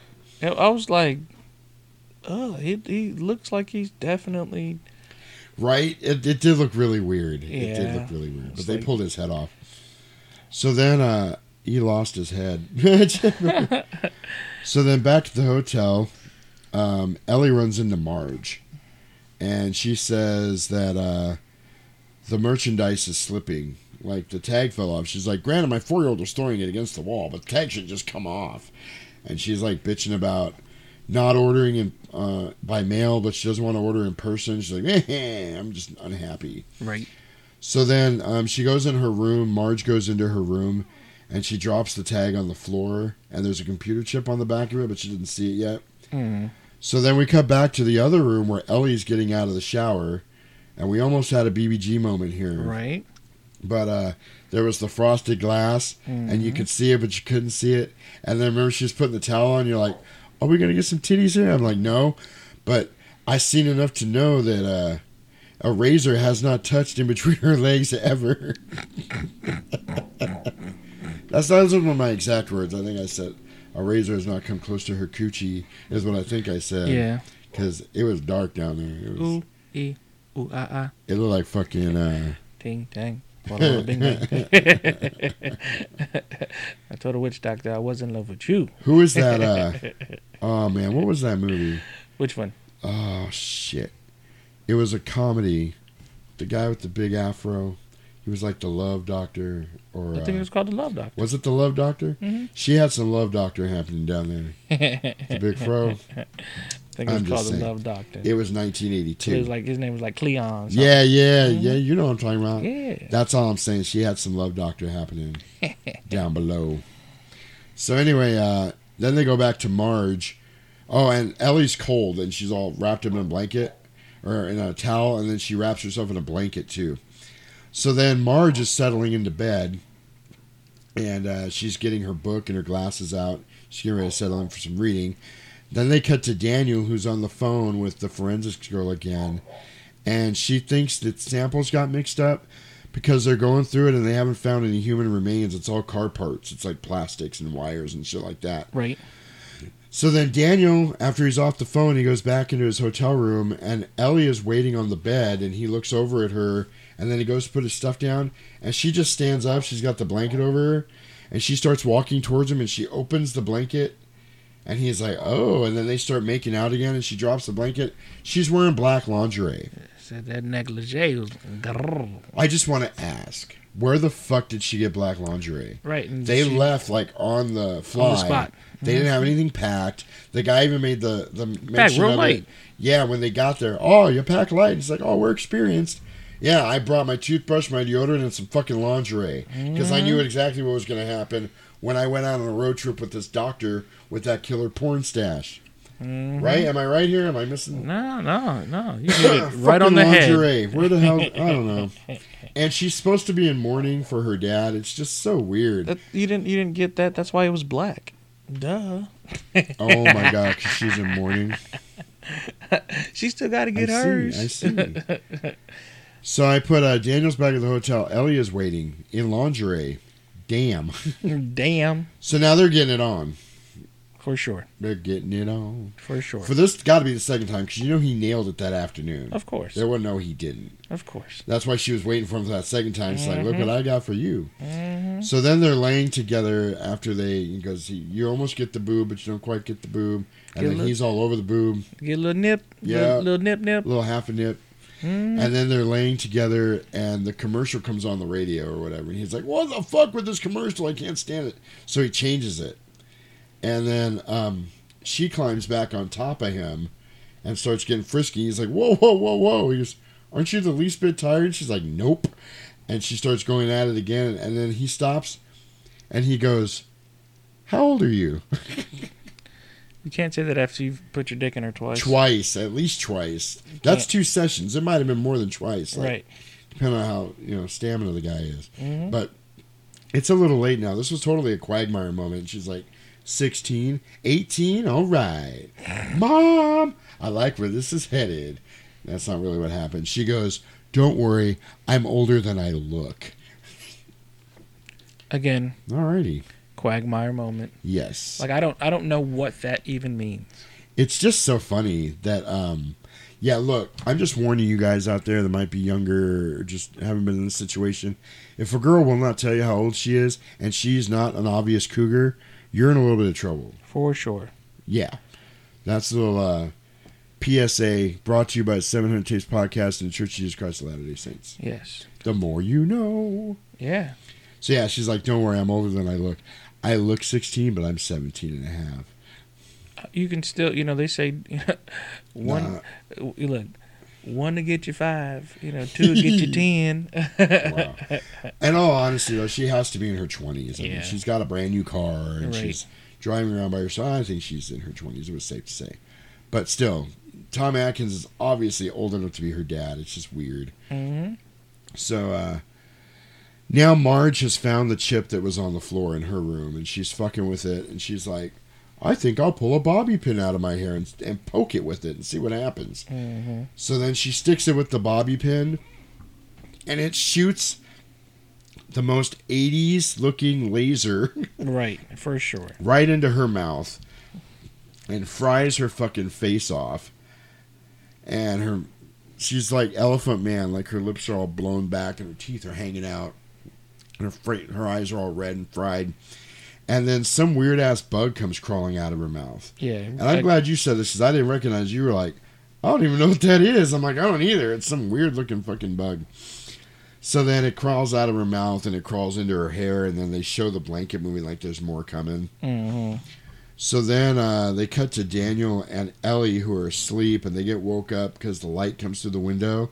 And it's because the van pulls in with all the goons from the factory.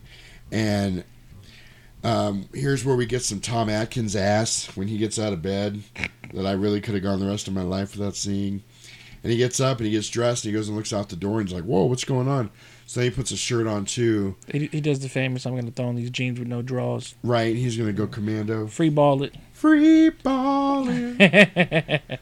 And Ellie's like, what's going on? He's like, I don't know, I'm going to go check it out. So then she starts getting dressed too. And they go outside. And they're wheeling out the body, and she goes, oh my God, that must be Marge. And he's like, who? And she's like, Marge Simpson, Homer's wife. Oh, homie. Oh, homie. Just kidding. Now she's like, that must be Marge. He's like, who? She's like, the lady I met earlier. And he's like, oh. So then he tries to help. He's like, I'm a doctor. And they're like, it's okay. He's like, I said I'm a doctor. And they're like, we don't care. Like, and back they wheel the her. fuck up. Yeah, they wheel her into the van. The van and slam the door and it drives away. And he's like, where's she going? And the Irish motel guy's there. He's like, to the factory, of course. Mr. Cockton will fix her right up. So he's like, okay. So then Mr. Cochran comes pulling up in his car, and he gets out, and he's got a really weird Mr. Burns vibe about him. Oh, hello. Excellent. Smithers, who's that young go-getter? That's Daniel Chasm, sir. Or whatever his name was. What's his name? Daniel Chalice. Chalice, thank you. Chalice. That's Daniel Chalice, sir. Oh, I bet all the ladies like him. They do, sir. It must be the porn stash. That young lady looks like she has an afro in her cooch.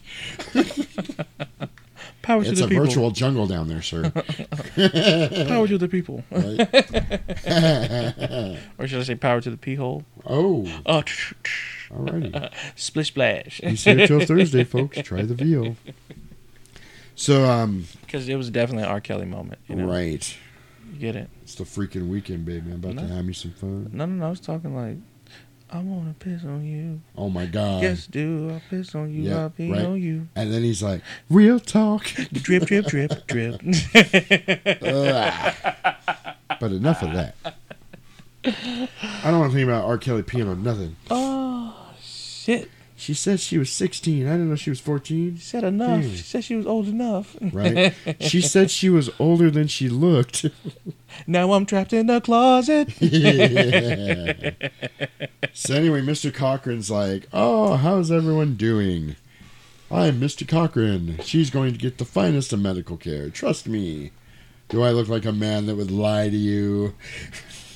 You get a bullet between the eyes. Right. So then he leaves. And they go back into the hotel, and they're trying to figure out what's going on. And then later on, Daniel calls his forensic lady again. And she's like, there are no human remains here. It's really weird. And he's like, okay, well, do me a favor. Look up Connell Cochran. He runs the factory out here, blah, blah, blah. And then she goes, you're going to owe me some serious dinner when you get back. He's like, Dinners. Oh, I love going to dinner with you. And she goes, I know. You're going to eat it. Oh. Anyway. Sheesh. So there it is again, that there was something going on with that redheaded chick. Sexual innuendos. Sounded more like an innuendo. Don't. I see what you did there. Yeah, so then after he gets off the phone, you find out that the phone is bugged. There's a bug behind the phone, like a real listening device, not like a weird bug that crawled out of the lady's face. So now they're at the factory, and the guy there, and they're asking about the order and her dad, and there's a weird old lady behind the counter. She almost looks like the old lady from Beetlejuice, but I don't know if it was or not. I should have looked that up beforehand. Didn't she kind of look like... She did, and she had that same raspy, like, yeah, voice. And she was like, I don't remember your father. I don't know what you're talking about. I just got back from my cigarette break. Anyway, so then one of the guys from the back comes in, and she goes, oh, do you remember this order? And she hands him the thing, and he goes, oh, yeah. I loaded that into a green station wagon last week. Mm-hmm. And she goes, did he say where he was going? He absolutely did not say where he was going, but I do remember he was going somewhere up north. I was like, did he just lie? Right. It was the worst lie ever. Up north for sure, but he didn't say anything. Like, he didn't say which direction. Like, what, did he turn north when he pulled out of here, or what the fuck happened? Seriously, that's why I was like, did he just lie? Right. Or was that a flub? Like, what the fuck? Nah, he just was stupid. So anyway, so then they run into the, what are those, the Culperds? Cupfords come in. That fucking obnoxious family with the wife and the little shit kid.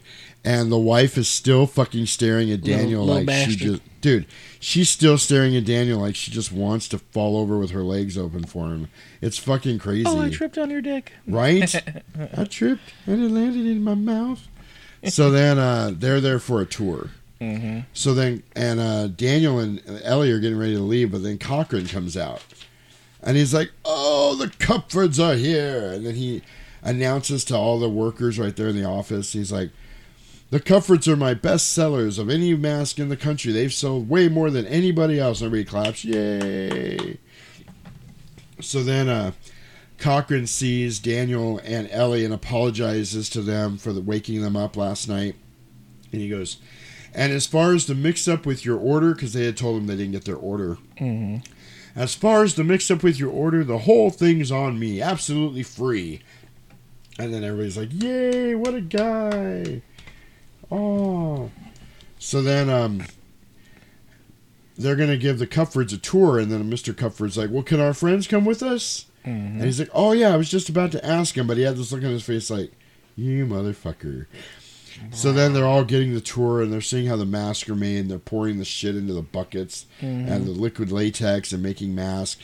And Cochran's explaining the steps of making the mask. And he's like, after this, it's just painting and trimming and packaging, and it's all ready to go.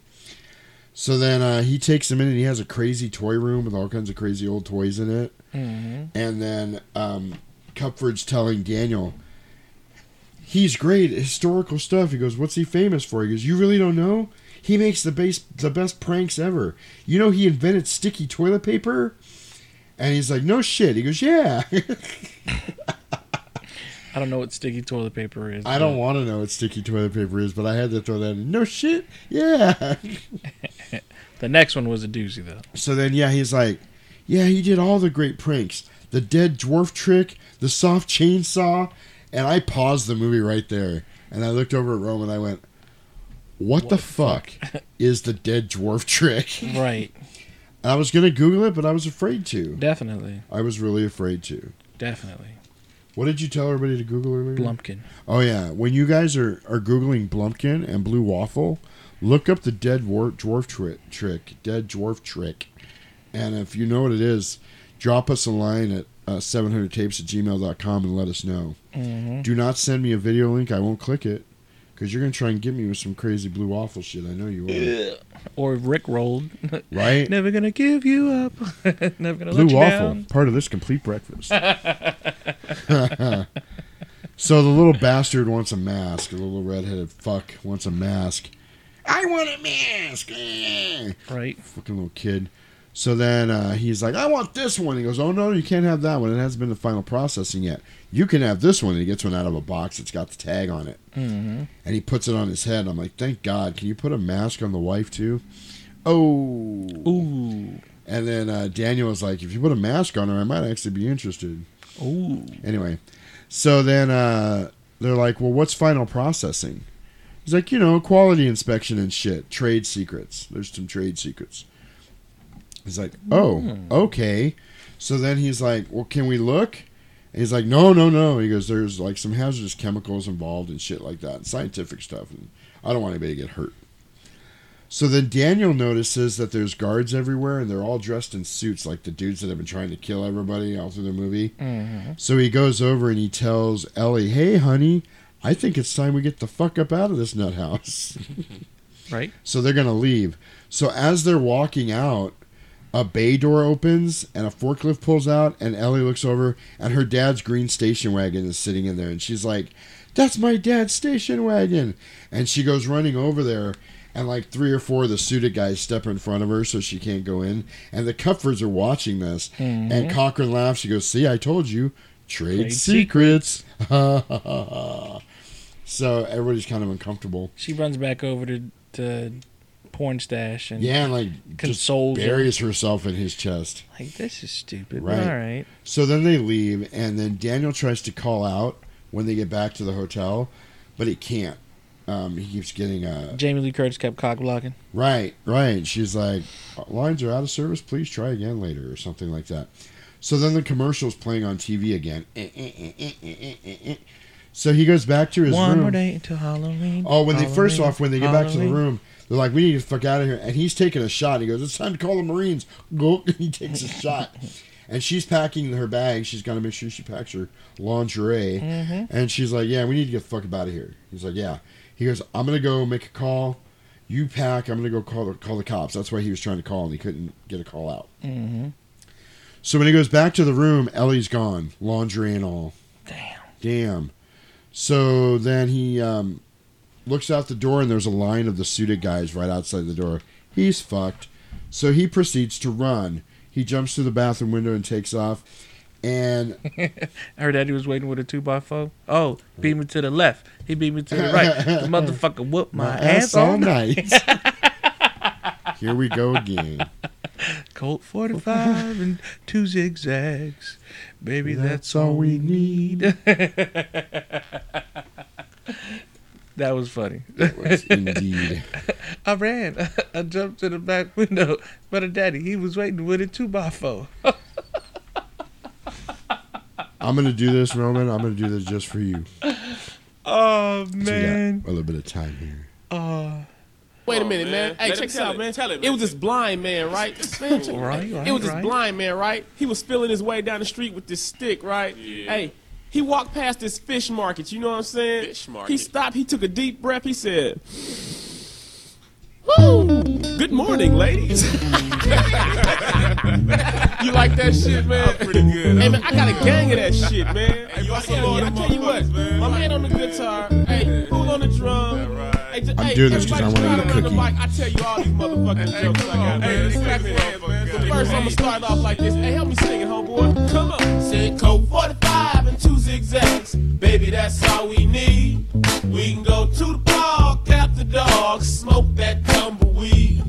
As the marijuana burn, we can take our turn singing them dirty rap songs. Stop and hit the ball like Cheech and Chong and sell tapes from here to Hong Kong. So roll, roll, roll my joint. Pick out the seeds and stems. Feeling high as hell, flying through Palmdale, skating on dragon rims. So roll, roll the 83 Cadillac Coupe de Ville.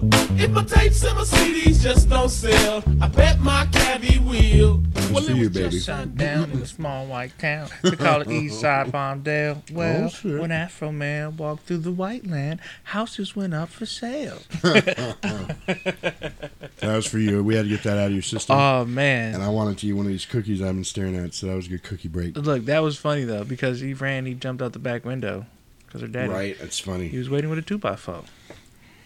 What did he say? She turned him into a zebra? He said, "Oh, he beat me to the left. He beat me to the right. Motherfucker whooped my ass all night. But I ain't mad at a prejudiced dad. That's the best damn pussy I ever had." He said, "Got a bag of weed and a bottle of wine. I'm gonna fuck that bitch just one more time." Oh, he said, thought to myself, Sheba, she got my ass looking like a zebra. That's what I was thinking right there. Mm. So anyway, this is crazy. I feel like Daniel spends the rest of this movie running and hiding. Right. This whole scene, making it to the factory where he's hiding and running and dodging and ducking, flying behind fences and hiding behind shit, went on way too long. Yes, it was definitely long. So then they show the car pull up at the factory and they pull Ellie out of it and take her into the factory. And Daniel still can't call out. He's trying to make phone calls. He can't. He's hiding. He's running. He's in the phone booth. He's ducking down just as they're right there. And there's no way they didn't see him, but they keep driving anyway. So he ends up breaking into the factory. And there's cameras all over the place there too. But he goes into the weird room with the robot lady knitting. Mm-hmm. And he's like, "Where's the girl?" And she just keeps knitting. He's like, "Tell me." He starts shaking. Her head pops off. He's like, "Oh, holy shit. It's a robot." And then they show like the gears in her neck and her hand still moving like he's trying to knit. You killed Grandma. So then all of a sudden, yeah, you killed Grandma. So then somebody grabs him from behind. It's one of the goons, and he gets in a fight with him. He punches him. He punches him again. He's like, "Oh shit." If he took my powerful punches, I'm a doctor. So then it starts choking him. And he somehow like gets over him and breaks him and shoves his hand inside him. And that orange juice concentrate goop starts coming out. And he's pulling out orange shit and wires from inside the robot. And he starts realizing, oh shit, it's some kind of weird robot. Oh, you look like you were going to say something. That's why I stopped. No, it was just one of those like... He was like, I have the weirdest craving for some Sunny D right now.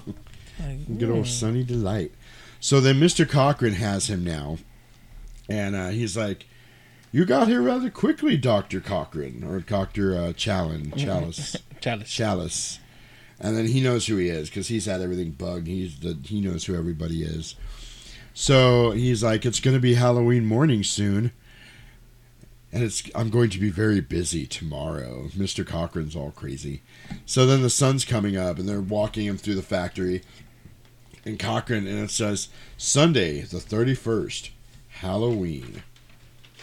And Cochran kind of stops and looks up at the sky and takes a deep breath, and he's all happy, like, it's a fine day to kill 50 million children. Oh, what a beautiful morning. Fuck them kids. Right? Fuck them kids. So then Daniel is being led deep into the factory. He's getting deep. And then they get into the elevator, and Cochran's kind of bragging about making all the robots. Mm-hmm. And he's like, the inner part was pretty easy, but the outer part was a little hard. He goes, but then again, it's just like making a mask. It's a little more complicated. And then one of the robots sneezes. And he goes, bless you. He's like, it's very, very convincing, isn't it?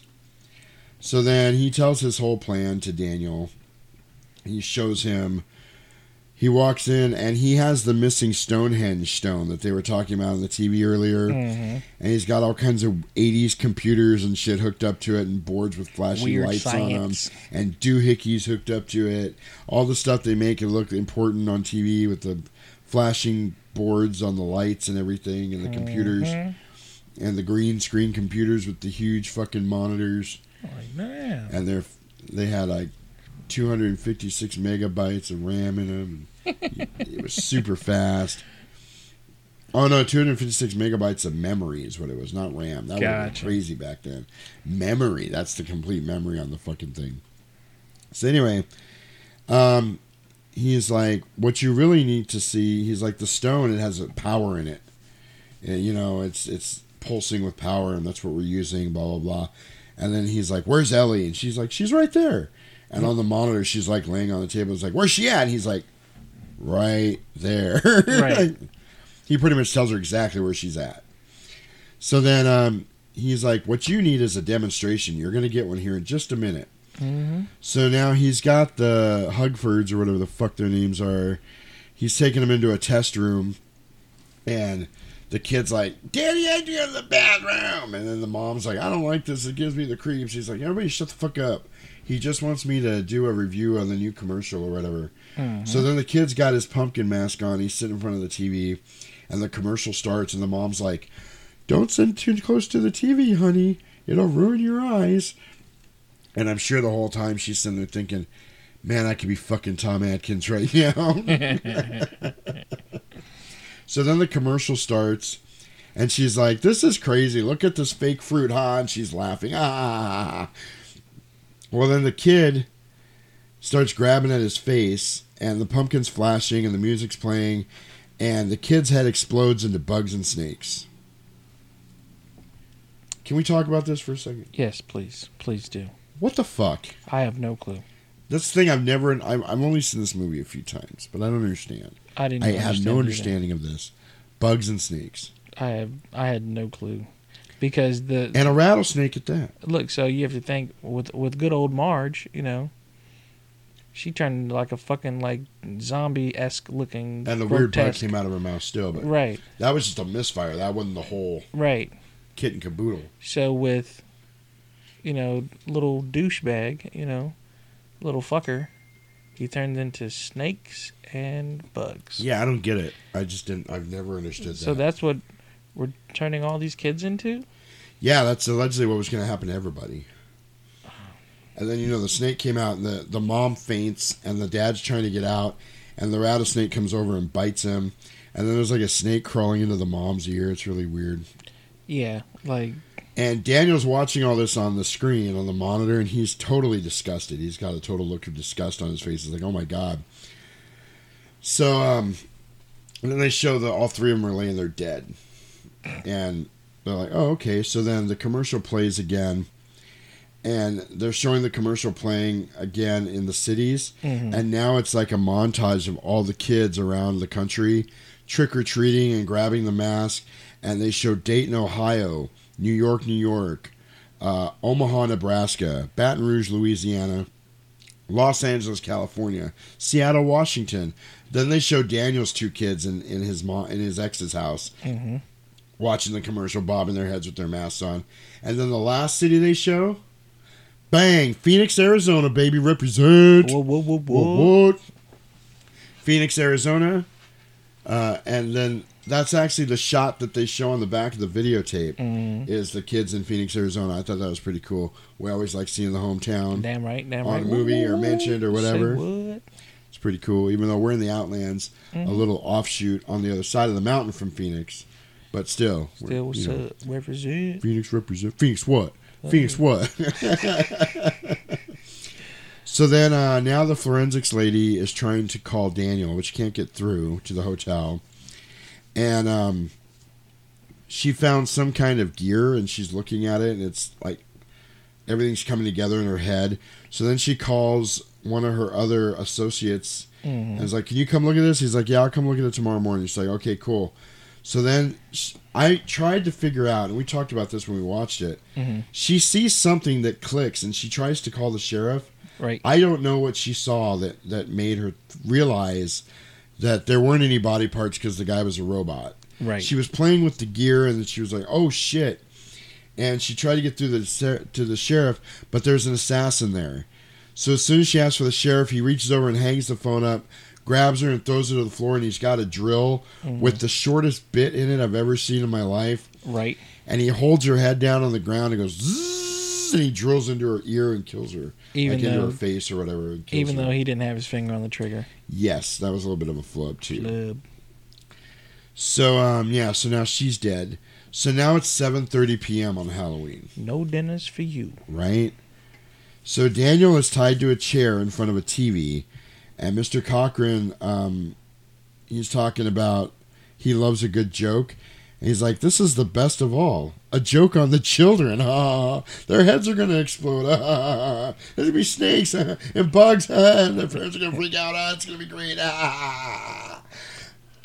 I overdo that a little bit?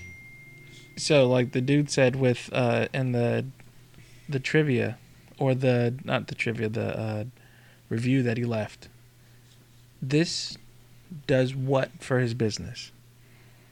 Right. It had nothing to do with his business, though. He wanted to sacrifice. No. I'm saying, so you have to think, just from a business standpoint. Right. You've now killed your market because you're selling masks to kids. And all of these masks, it said how many kids? Like 50 million or something like that. Yeah, you've killed all these kids. Now your business is fucked. Well, he doesn't care about his business. So that's the thing. Yeah. You and I, coming from a business standpoint, that's like, why do you want to kill your customers? Like, you're stupid. So he puts the skull mask on Daniel, and then he breaks down the whole thing. He's like, you don't know anything about Halloween. You think it's just an excuse for kids to wear a mask and run around and beg for candy. He goes, but the last real observance of Samhain, and thank God he pronounced it correctly, Samhain was 3,000 years ago. And the hills ran red with the blood of animals and children. And then Daniel's like, a sacrifice. He goes, of course. He goes, that all has to do with the planets. The planets are perfectly aligned again, and it's time to sacrifice again. And that's when he starts talking about the bonfires and the dead coming back. And, you had to make sacrifices to them. Because really the thing was, if you weren't good to the dead, you wouldn't have a good harvest the next year. Gotcha. So you had to give them kind of what they wanted. The human sacrificing thing has been way overplayed when it comes to paganism or any kind of occult religion, really. Human sacrifice is really, really not a big thing. I mean, it happened, but that was like the Mayans and shit. Like, they did that shit. Gotcha. It wasn't the Eastern Europe. It wasn't the European, like, pagans and witches and shit like that weren't doing human sacrifice, because the big thing about us is we revere human life. We revere all life, really, even the life of animals. Gotcha. And, all kinds of, all that shit. The whole reedy of the Wicca is, and ye harm none, do as you will. And you harm none, though. You're not supposed to hurt anybody. As long as what you're doing isn't hurting anybody, you can do whatever you want. Gotcha. The pagan belief is a little bit different, which is do as thou wilt shall be the whole of the law, which means that, if somebody else gets hurt by something you did, that's their fault, kind of. Like, I didn't offend you, you got offended type of shit. But that's a little bit different. But it still doesn't entail, like, human sacrifice or the sacrificing of animals or, that kind of shit. I think it's all it's a lot of Hollywood there. Right. It's not a lot of actual true base to the religion. Anyway, he's talking about the children that were sacrificed and all that other shit for Samhain. So then the planets have aligned correctly, and it's time to sacrifice again. And he's got him watching Halloween, which is funny. So then he looks up at the clock, and it's 7:49, and they have him on a monitor. So Daniel is like scooting around in the chair, and then he reaches over and he kicks and busts the TV with his feet. And I think you and I were both. I looked at you and I was like, dude, if you ever had one of them old TVs, you were like, no fucking way. I said, right.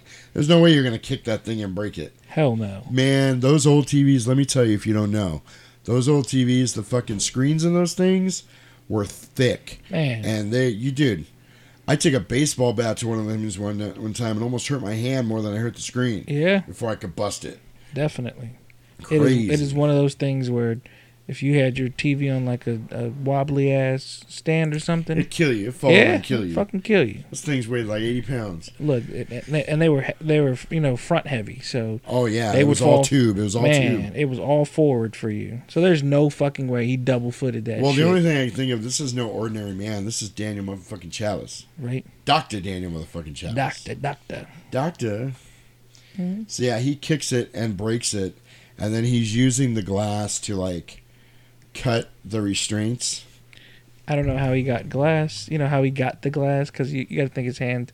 Maybe he grabbed it, but how do you catch like from your left hand to your right? I remember hand? he had kicked it, it shot forward or something. I don't know. And he just happened to catch it. It's hard to say, but he's cutting his bonds with the glass, and then after he gets his hand free, he fucking takes the mask off and throws it, and it lands perfectly on the fucking camera.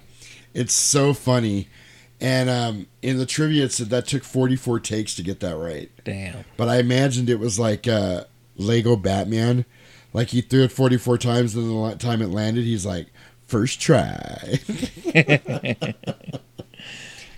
So then the mask covers the monitor, and one of the dudes notices, and he's trying to tell Cochran, but Cochran's on the phone with like a TV guy, and he's talking about how many views they're going to get and shit like that. So Daniel can see the control room, but he's looking for Ellie.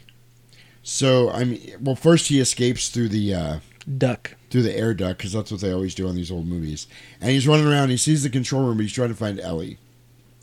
So now he's running around outside the building, and he's going into another part of the building. And then back in the warehouse now, he tries to use the phone, and he calls his ex-wife to tell her to get rid of the mask and not put him on the kid. And she will not shut up. You can hear her talking over him on the phone, and she is being such a bitch, and she's not listening, and she hangs up on him, and it's like, ugh. So he picks up the phone to try to call again when people come in, and he like slides behind the boxes all slick again, because he's like a ninja and they don't see him. Right. So then he leaves, and he finds Ellie tied up to the table, and he starts waking her up and untying her. And now they know where he is because they see him on the monitor, and now it's 8:06. Or 8:26, I mean. It's 8:26 now. So their time is getting short. So Ellie and Daniel now are running through the warehouse because they're both free. And they sneak into the control room, and they're hiding next to a box of the tags, and he realizes it. They're little receiver tags. So he takes a bunch of them with him. He takes the box, and he tells her to wait there. And he goes over, and the controls for the commercial are right there. And I never realized, because I was like, oh, he automatically knows which buttons to push to make the commercial come on. Well, I didn't realize till I watched this with you, like my fifth time watching it, when they were turning the commercial on for the family, he looked over and saw the buttons that the guy pushed. So that's how he knew how to do that. Beep, boop, so beep, that wasn't beep. Yeah. That wasn't the flub that I thought it was. So he turns on the commercial onto all their monitors. And they're like, what's going on? And then he runs back up to the catwalk with the box of tags and dumps them down onto all the workers, which are all robots apparently. Right. Because as soon as the tags hit the television signal, they start lightning everywhere. Just making it rain. Yeah. And thunder. And all the robots start falling over, and the orange stuff's coming out of their mouths, and they're freaking out. And then Cochran sees what's going on. The other stupid thing I thought is they didn't know how to automatically just shut the feed off. They're all like hitting their keyboards like, we can't stop it. So then they're up on the catwalk still, and Cochran's standing there seeing everything happen, and he looks up and sees them, and he does that slow clap.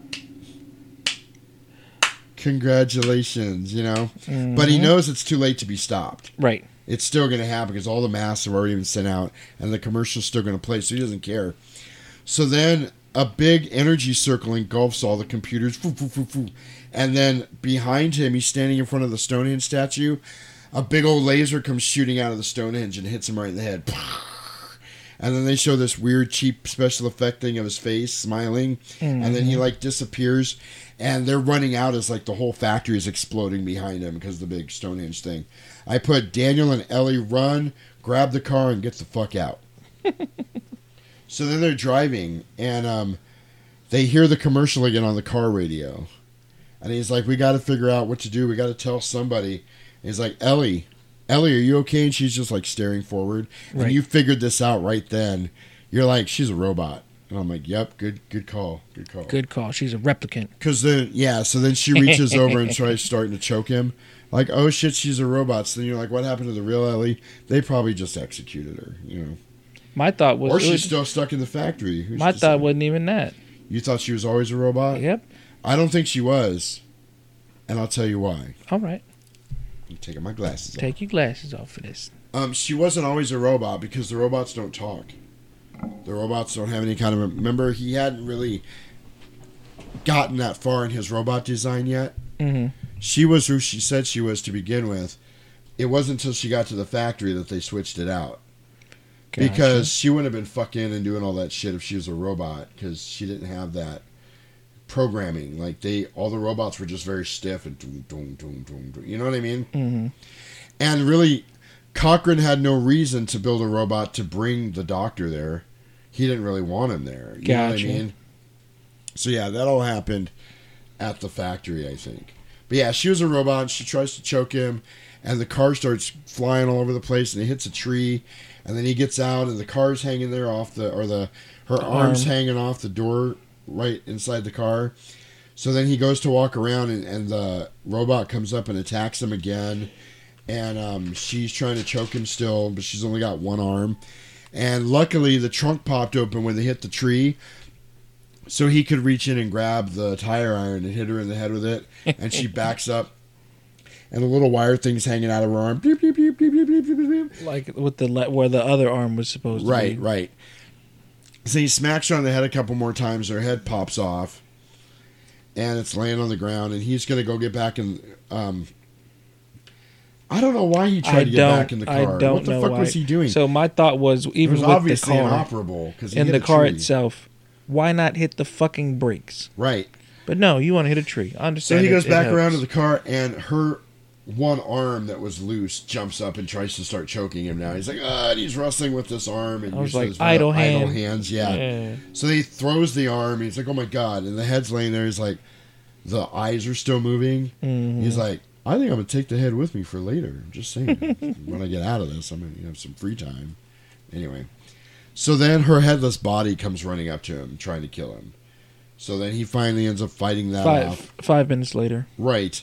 He ends up fighting that off, and he gets away, and he runs down the street, and he goes back to the gas station where Harry had been at the beginning of the movie, and he sees the same tow truck driver. He's like, I need to use a phone. It's life and death. He's like, hey, don't I know you? And he runs in, and he's trying to call the police station. Or the TV stations, and he's telling them to stop playing everything. Stop the commercial. People are going to die. And these kids show up in a car, and the tow truck driver's giving them candy, and they're laughing. And he's like, no, you've got to take the commercial off. People are going to die. You got to believe me.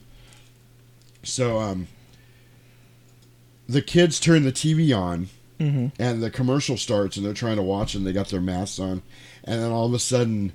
it starts dun dun dun dun dun. It goes, we're experiencing technical difficulties. It's like, oh, thank God. So they turn the channel, and it's on another channel. Dun dun dun dun dun dun dun. We're experiencing technical difficulties. Oh, thank God. They go to the third channel, and it keeps going. And he's like, the third channel's still up. You got to stop it. You got to stop it. So here's the end. The third commercial, it's still on, please. Take off the third channel. The third channel, it's still running. Stop it, please, for God's sake. Okay, I just want to point out, This is what all of us were thinking about this at this time. That every time we heard that, we were all in agreement right here. Please stop it. There's no more time. You've got to... Please stop it. Stop it now. Turn it off. Turn it off. Stop it. Stop it. Stop it. Stop it. Stop it. Stop it. Stop it. Stop it. And that is the end of the movie. They roll credits after that. And I loved it because as soon as that happened, because I knew it was going to happen, as soon as they started rolling credits, I looked over you because I wanted to see the look on your face. And you had this look on your face like, what? Right. The fuck? Right. And I was like, right? So, like, you never really know. Did he stop it? Did he not stop it? Did some kids die? Did they not die? Did he save them? Did he fail miserably? What was that? Mm-hmm. Shit just dropped, huh? Susan just... Oh, it's Harley Quinn right in front of you. Right there on the keyboard. Oh, okay. I'm like, something just crashed on my desk, and I have no idea what it was. I don't even know how she fell. I don't know how she fell either. Stop it! Right. We got some Halloween vibes happening here in the studio. 700 tapes. Anyway, so yeah. So it kind of leaves it hanging. Right. So you don't know. And that is Halloween 3, ladies and gentlemen. So, Roman, this being your first time seeing this movie, scale of 1 to 10, what do you give it? It's a 2. Okay. This I thought Evil Dead was bad. Yeah. Evil Dead was bad because of the lack of I'm just gonna go with budget. Yes, that's why Evil Dead for me was but this movie is terrible. Like, this podcast was hard today. It's usually real easy breezy, and we have fun. Yeah. This was a snooze fucking fest. Wow. This movie sucked ass all the way around. Like, the plot is terrible. Right. It is the worst. He's fucking banging everybody. Oh my God, right? Like, this movie sucks. His ex-wife's a bitch for good reason. Right. You're a whoremongering doctor that doesn't see his kids. That fucking little redheaded kid was horrible. Man, this is like, this whole movie sucks. You really don't like any of the characters. No. There's not one character in this movie that you kind of like, I kind of like him. John Carpenter laid a fucking egg on this. It just so happened... Well, he didn't write it. He just produced it. Yeah, he produced it fucking It was written and directed by the director, Tony Rocky Horror. Yeah, this shit was terrible. Like the worst... It's probably one of the worst movies I've ever seen. Wow. And I'm saying that because... You've seen some stinkers. Yes, I've seen some fucking stinkers. Oh, I'm going to tell you, it's a different subject totally. Mm-hmm. That movie I watched earlier, Dominique, when she makes her husband, she's making her husband think he's losing his mind. Mm-hmm. She keeps walking down this hallway, and he's shot at her and everything, and it's her ghost. Mm-hmm. He finally jumps out the window at the end and kills himself. Damn. Guess what happens? He jumps out the window. Mm-hmm. They got a terrarium on the bottom, like a greenhouse. Damn right. Motherfucker falls through that. This is exactly what I was thinking when this happened. He totally Tony Rocky Horrored it. Fell through the greenhouse dead. I was like, oh, I wish Roman was here right now. Damn. He would have a full appreciation and fell through that. It didn't fuck up the way he talked, though. It just killed him. Damn. It's funny. No, but this movie sucked ass. It was not the best. It is just a terrible movie. I'm gonna give this movie a little better than you. I'm gonna give it a 4. Kind of figured it was gonna be a 4. It wasn't gonna be no 5. No. I knew that 4 searching. I give this movie a 4 because it is entertaining, because it's funny, because it's fun to roast while you're watching it. Mm-hmm. I was telling Ro earlier while we were watching that Dominique movie. Mm-hmm. That was one of those movies that I got on one of those DVDs. 15 horror movies, horror pack. Like, there's always a couple of gems on there. Right. One you've heard of, some you haven't. But my good friend John Paulin used to come over on Saturday, and we'd drink all day and watch one of these 15-pack horror. We'd watch all the movies and just roast them. Damn. Roast all of them as we watched them. It was so much fun. And I was thinking about him this afternoon when I was watching that Dominique movie. I'm like, this would have been a perfect movie to roast. But it was funny, and it wasn't a bad movie. Gotcha. It was actually better than Halloween 3, believe it or not. But, yeah, I give it a 4. For basic It's so 80s. I have to love it just for that reason. Gotcha. It is so fucking 80s. And for no other reason, the way that Ellie's dressed is so 80s. I love Tom Atkins and all his other films that he's been in. He's kind of a horror icon staple. You know, you got to love it for that. But as far as being Halloween, as part of the Halloween series, no. Like seriously, like to be honest, this falls in line with. I understand what he was trying to do with the whole different Halloween things, because when I think of that, I automatically think of Trick or Treat. Yes. You know, like how that movie is set up. You know, which I love. By the way, I love that movie too. You know, so that movie's dope. So I understand the ambitiousness of a different Halloween movie and blah blah blah.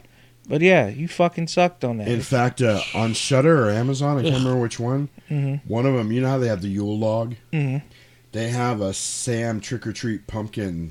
Nice. It's this pumpkin head right here. It's that pumpkin lit up that you can play, and it plays like wind and stuff playing behind it. I'm actually going to have that on while we're doing the Halloween episode. I'll probably have it turned down so it's not distracting, but just for kind of the ambiance, I'm going to have that playing while we do the Halloween episode. I'm so excited. I think one of like the big glaring things for me with this movie is the whole plot was to fuck all these kids up. Right. Okay. You know, whatever the case is. But the guy dies. You know, he gets hit by the stone hedge or whatever, the beam. Yep. And all of this happens, right? It just was stupid. I just want to say, because I got to get this in, because Deacon's not here. The plot of this movie is like your mama's panties. Ooh. Full of holes. Ooh, damn. Burn. Oh, damn. No, that was a good one. Thank you. Like, Thank you. Look, like, Thank you. You know, damn, yeah. I gotta, all right. You know, fist bump that, because man, shit, like that was fist bump worthy for sure. BBG meter. You see, you see a little boobage. Yeah, I'm gonna go with the deuce on this one too. I'm gonna go with a 1. Oh, look, that's even better. That wasn't. Yeah, it's just so. They teased you with it twice and didn't deliver either time. No, because we saw a little nip. No, it's not. It wasn't. It wasn't enough? No. Wasn't enough? Gotcha. I'm going to give it a 1. As far as, there was no surprise. Oh, we got a little bit of blood when they yanked the bum's head off. Oh. We got some samurai type blood on that. That was kind of cool. So I give that a 1.5. Yeah. And then the guts, there wasn't really much There except was for the orange shit, which doesn't really count, and the bugs and snakes, which really don't count. Yeah. I'm going to give it a 0 on the guts. So that's probably the lowest BBG we've ever done. Yeah, because this movie sucked ass. Right? Like, seriously, like... I could tell while we were watching it that you totally were not invested in this movie at all. Like, this movie sucked At one point, I think I looked over, I'm like, is he watching a different movie on his phone while he's watching this movie? Yo. Oh my God, it was this funny. Movie sucked ass so much I could definitely multitask in it. So any of you, if this was your favorite Halloween movie, we apologize. We can only be honest. We can only be real. We can only tell you what we think. This is our opinion. I don't apologize for shit, and this was shit. Maybe Jasper, but the good old legacy over here. Right.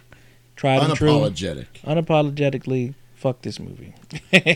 So what we want to do right now, that's Halloween 3. We're going to move on a little bit and show you what we're doing next time. I explained it to you a little bit. Let's go ahead and listen to what we got. I'm thinking you're a bit of a bitch. 700 tapes. Double tap.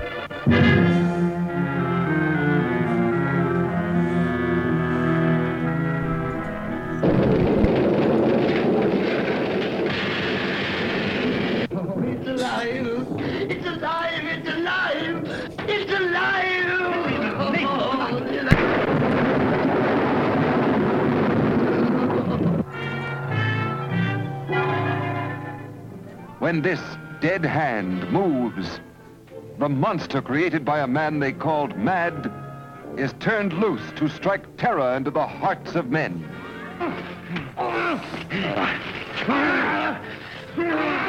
to shock women into uncontrolled hysteria. Elizabeth!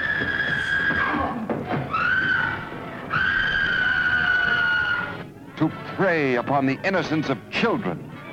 This is the story you've heard about, talked about. The spine-tingling, blood-chilling story that stuns your emotions. Frankenstein. Don't touch that!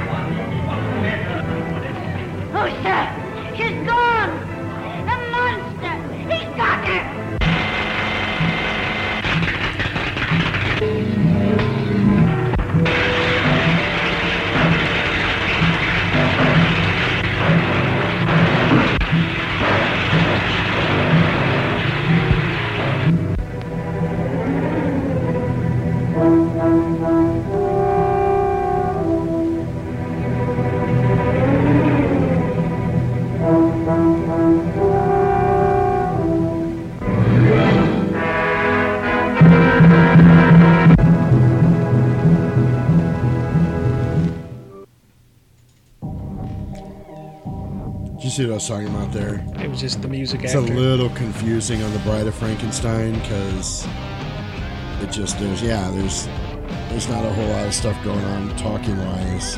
Right. But yeah, that second movie was Bride of Frankenstein. So we're gonna be doing Frankenstein and the Bride of Frankenstein in our first ever 700 Tapes podcast. Double tap. I'm pretty excited about it. So join us next time. We hope you guys enjoyed this walk through Halloween 3. We're going to get out of here and carouse our way back into the Outlands, into the darkness, into our holes and our safe places. I am Jasperino. Be sure and drop us a line, 700tapes@gmail.com, or check us out on the interwebs. Check us out on IG. Check our profile page to see all the places where you can check us out. Check out our Etsy shop. Drop some money on some stickers and shit like that. The t-shirt is officially up now, so go buy one. Nice. On behalf of The Legacy, I'm Jasperino. This is the 700 Days Podcast, and we will catch you motherfuckers on the flip side. Peace.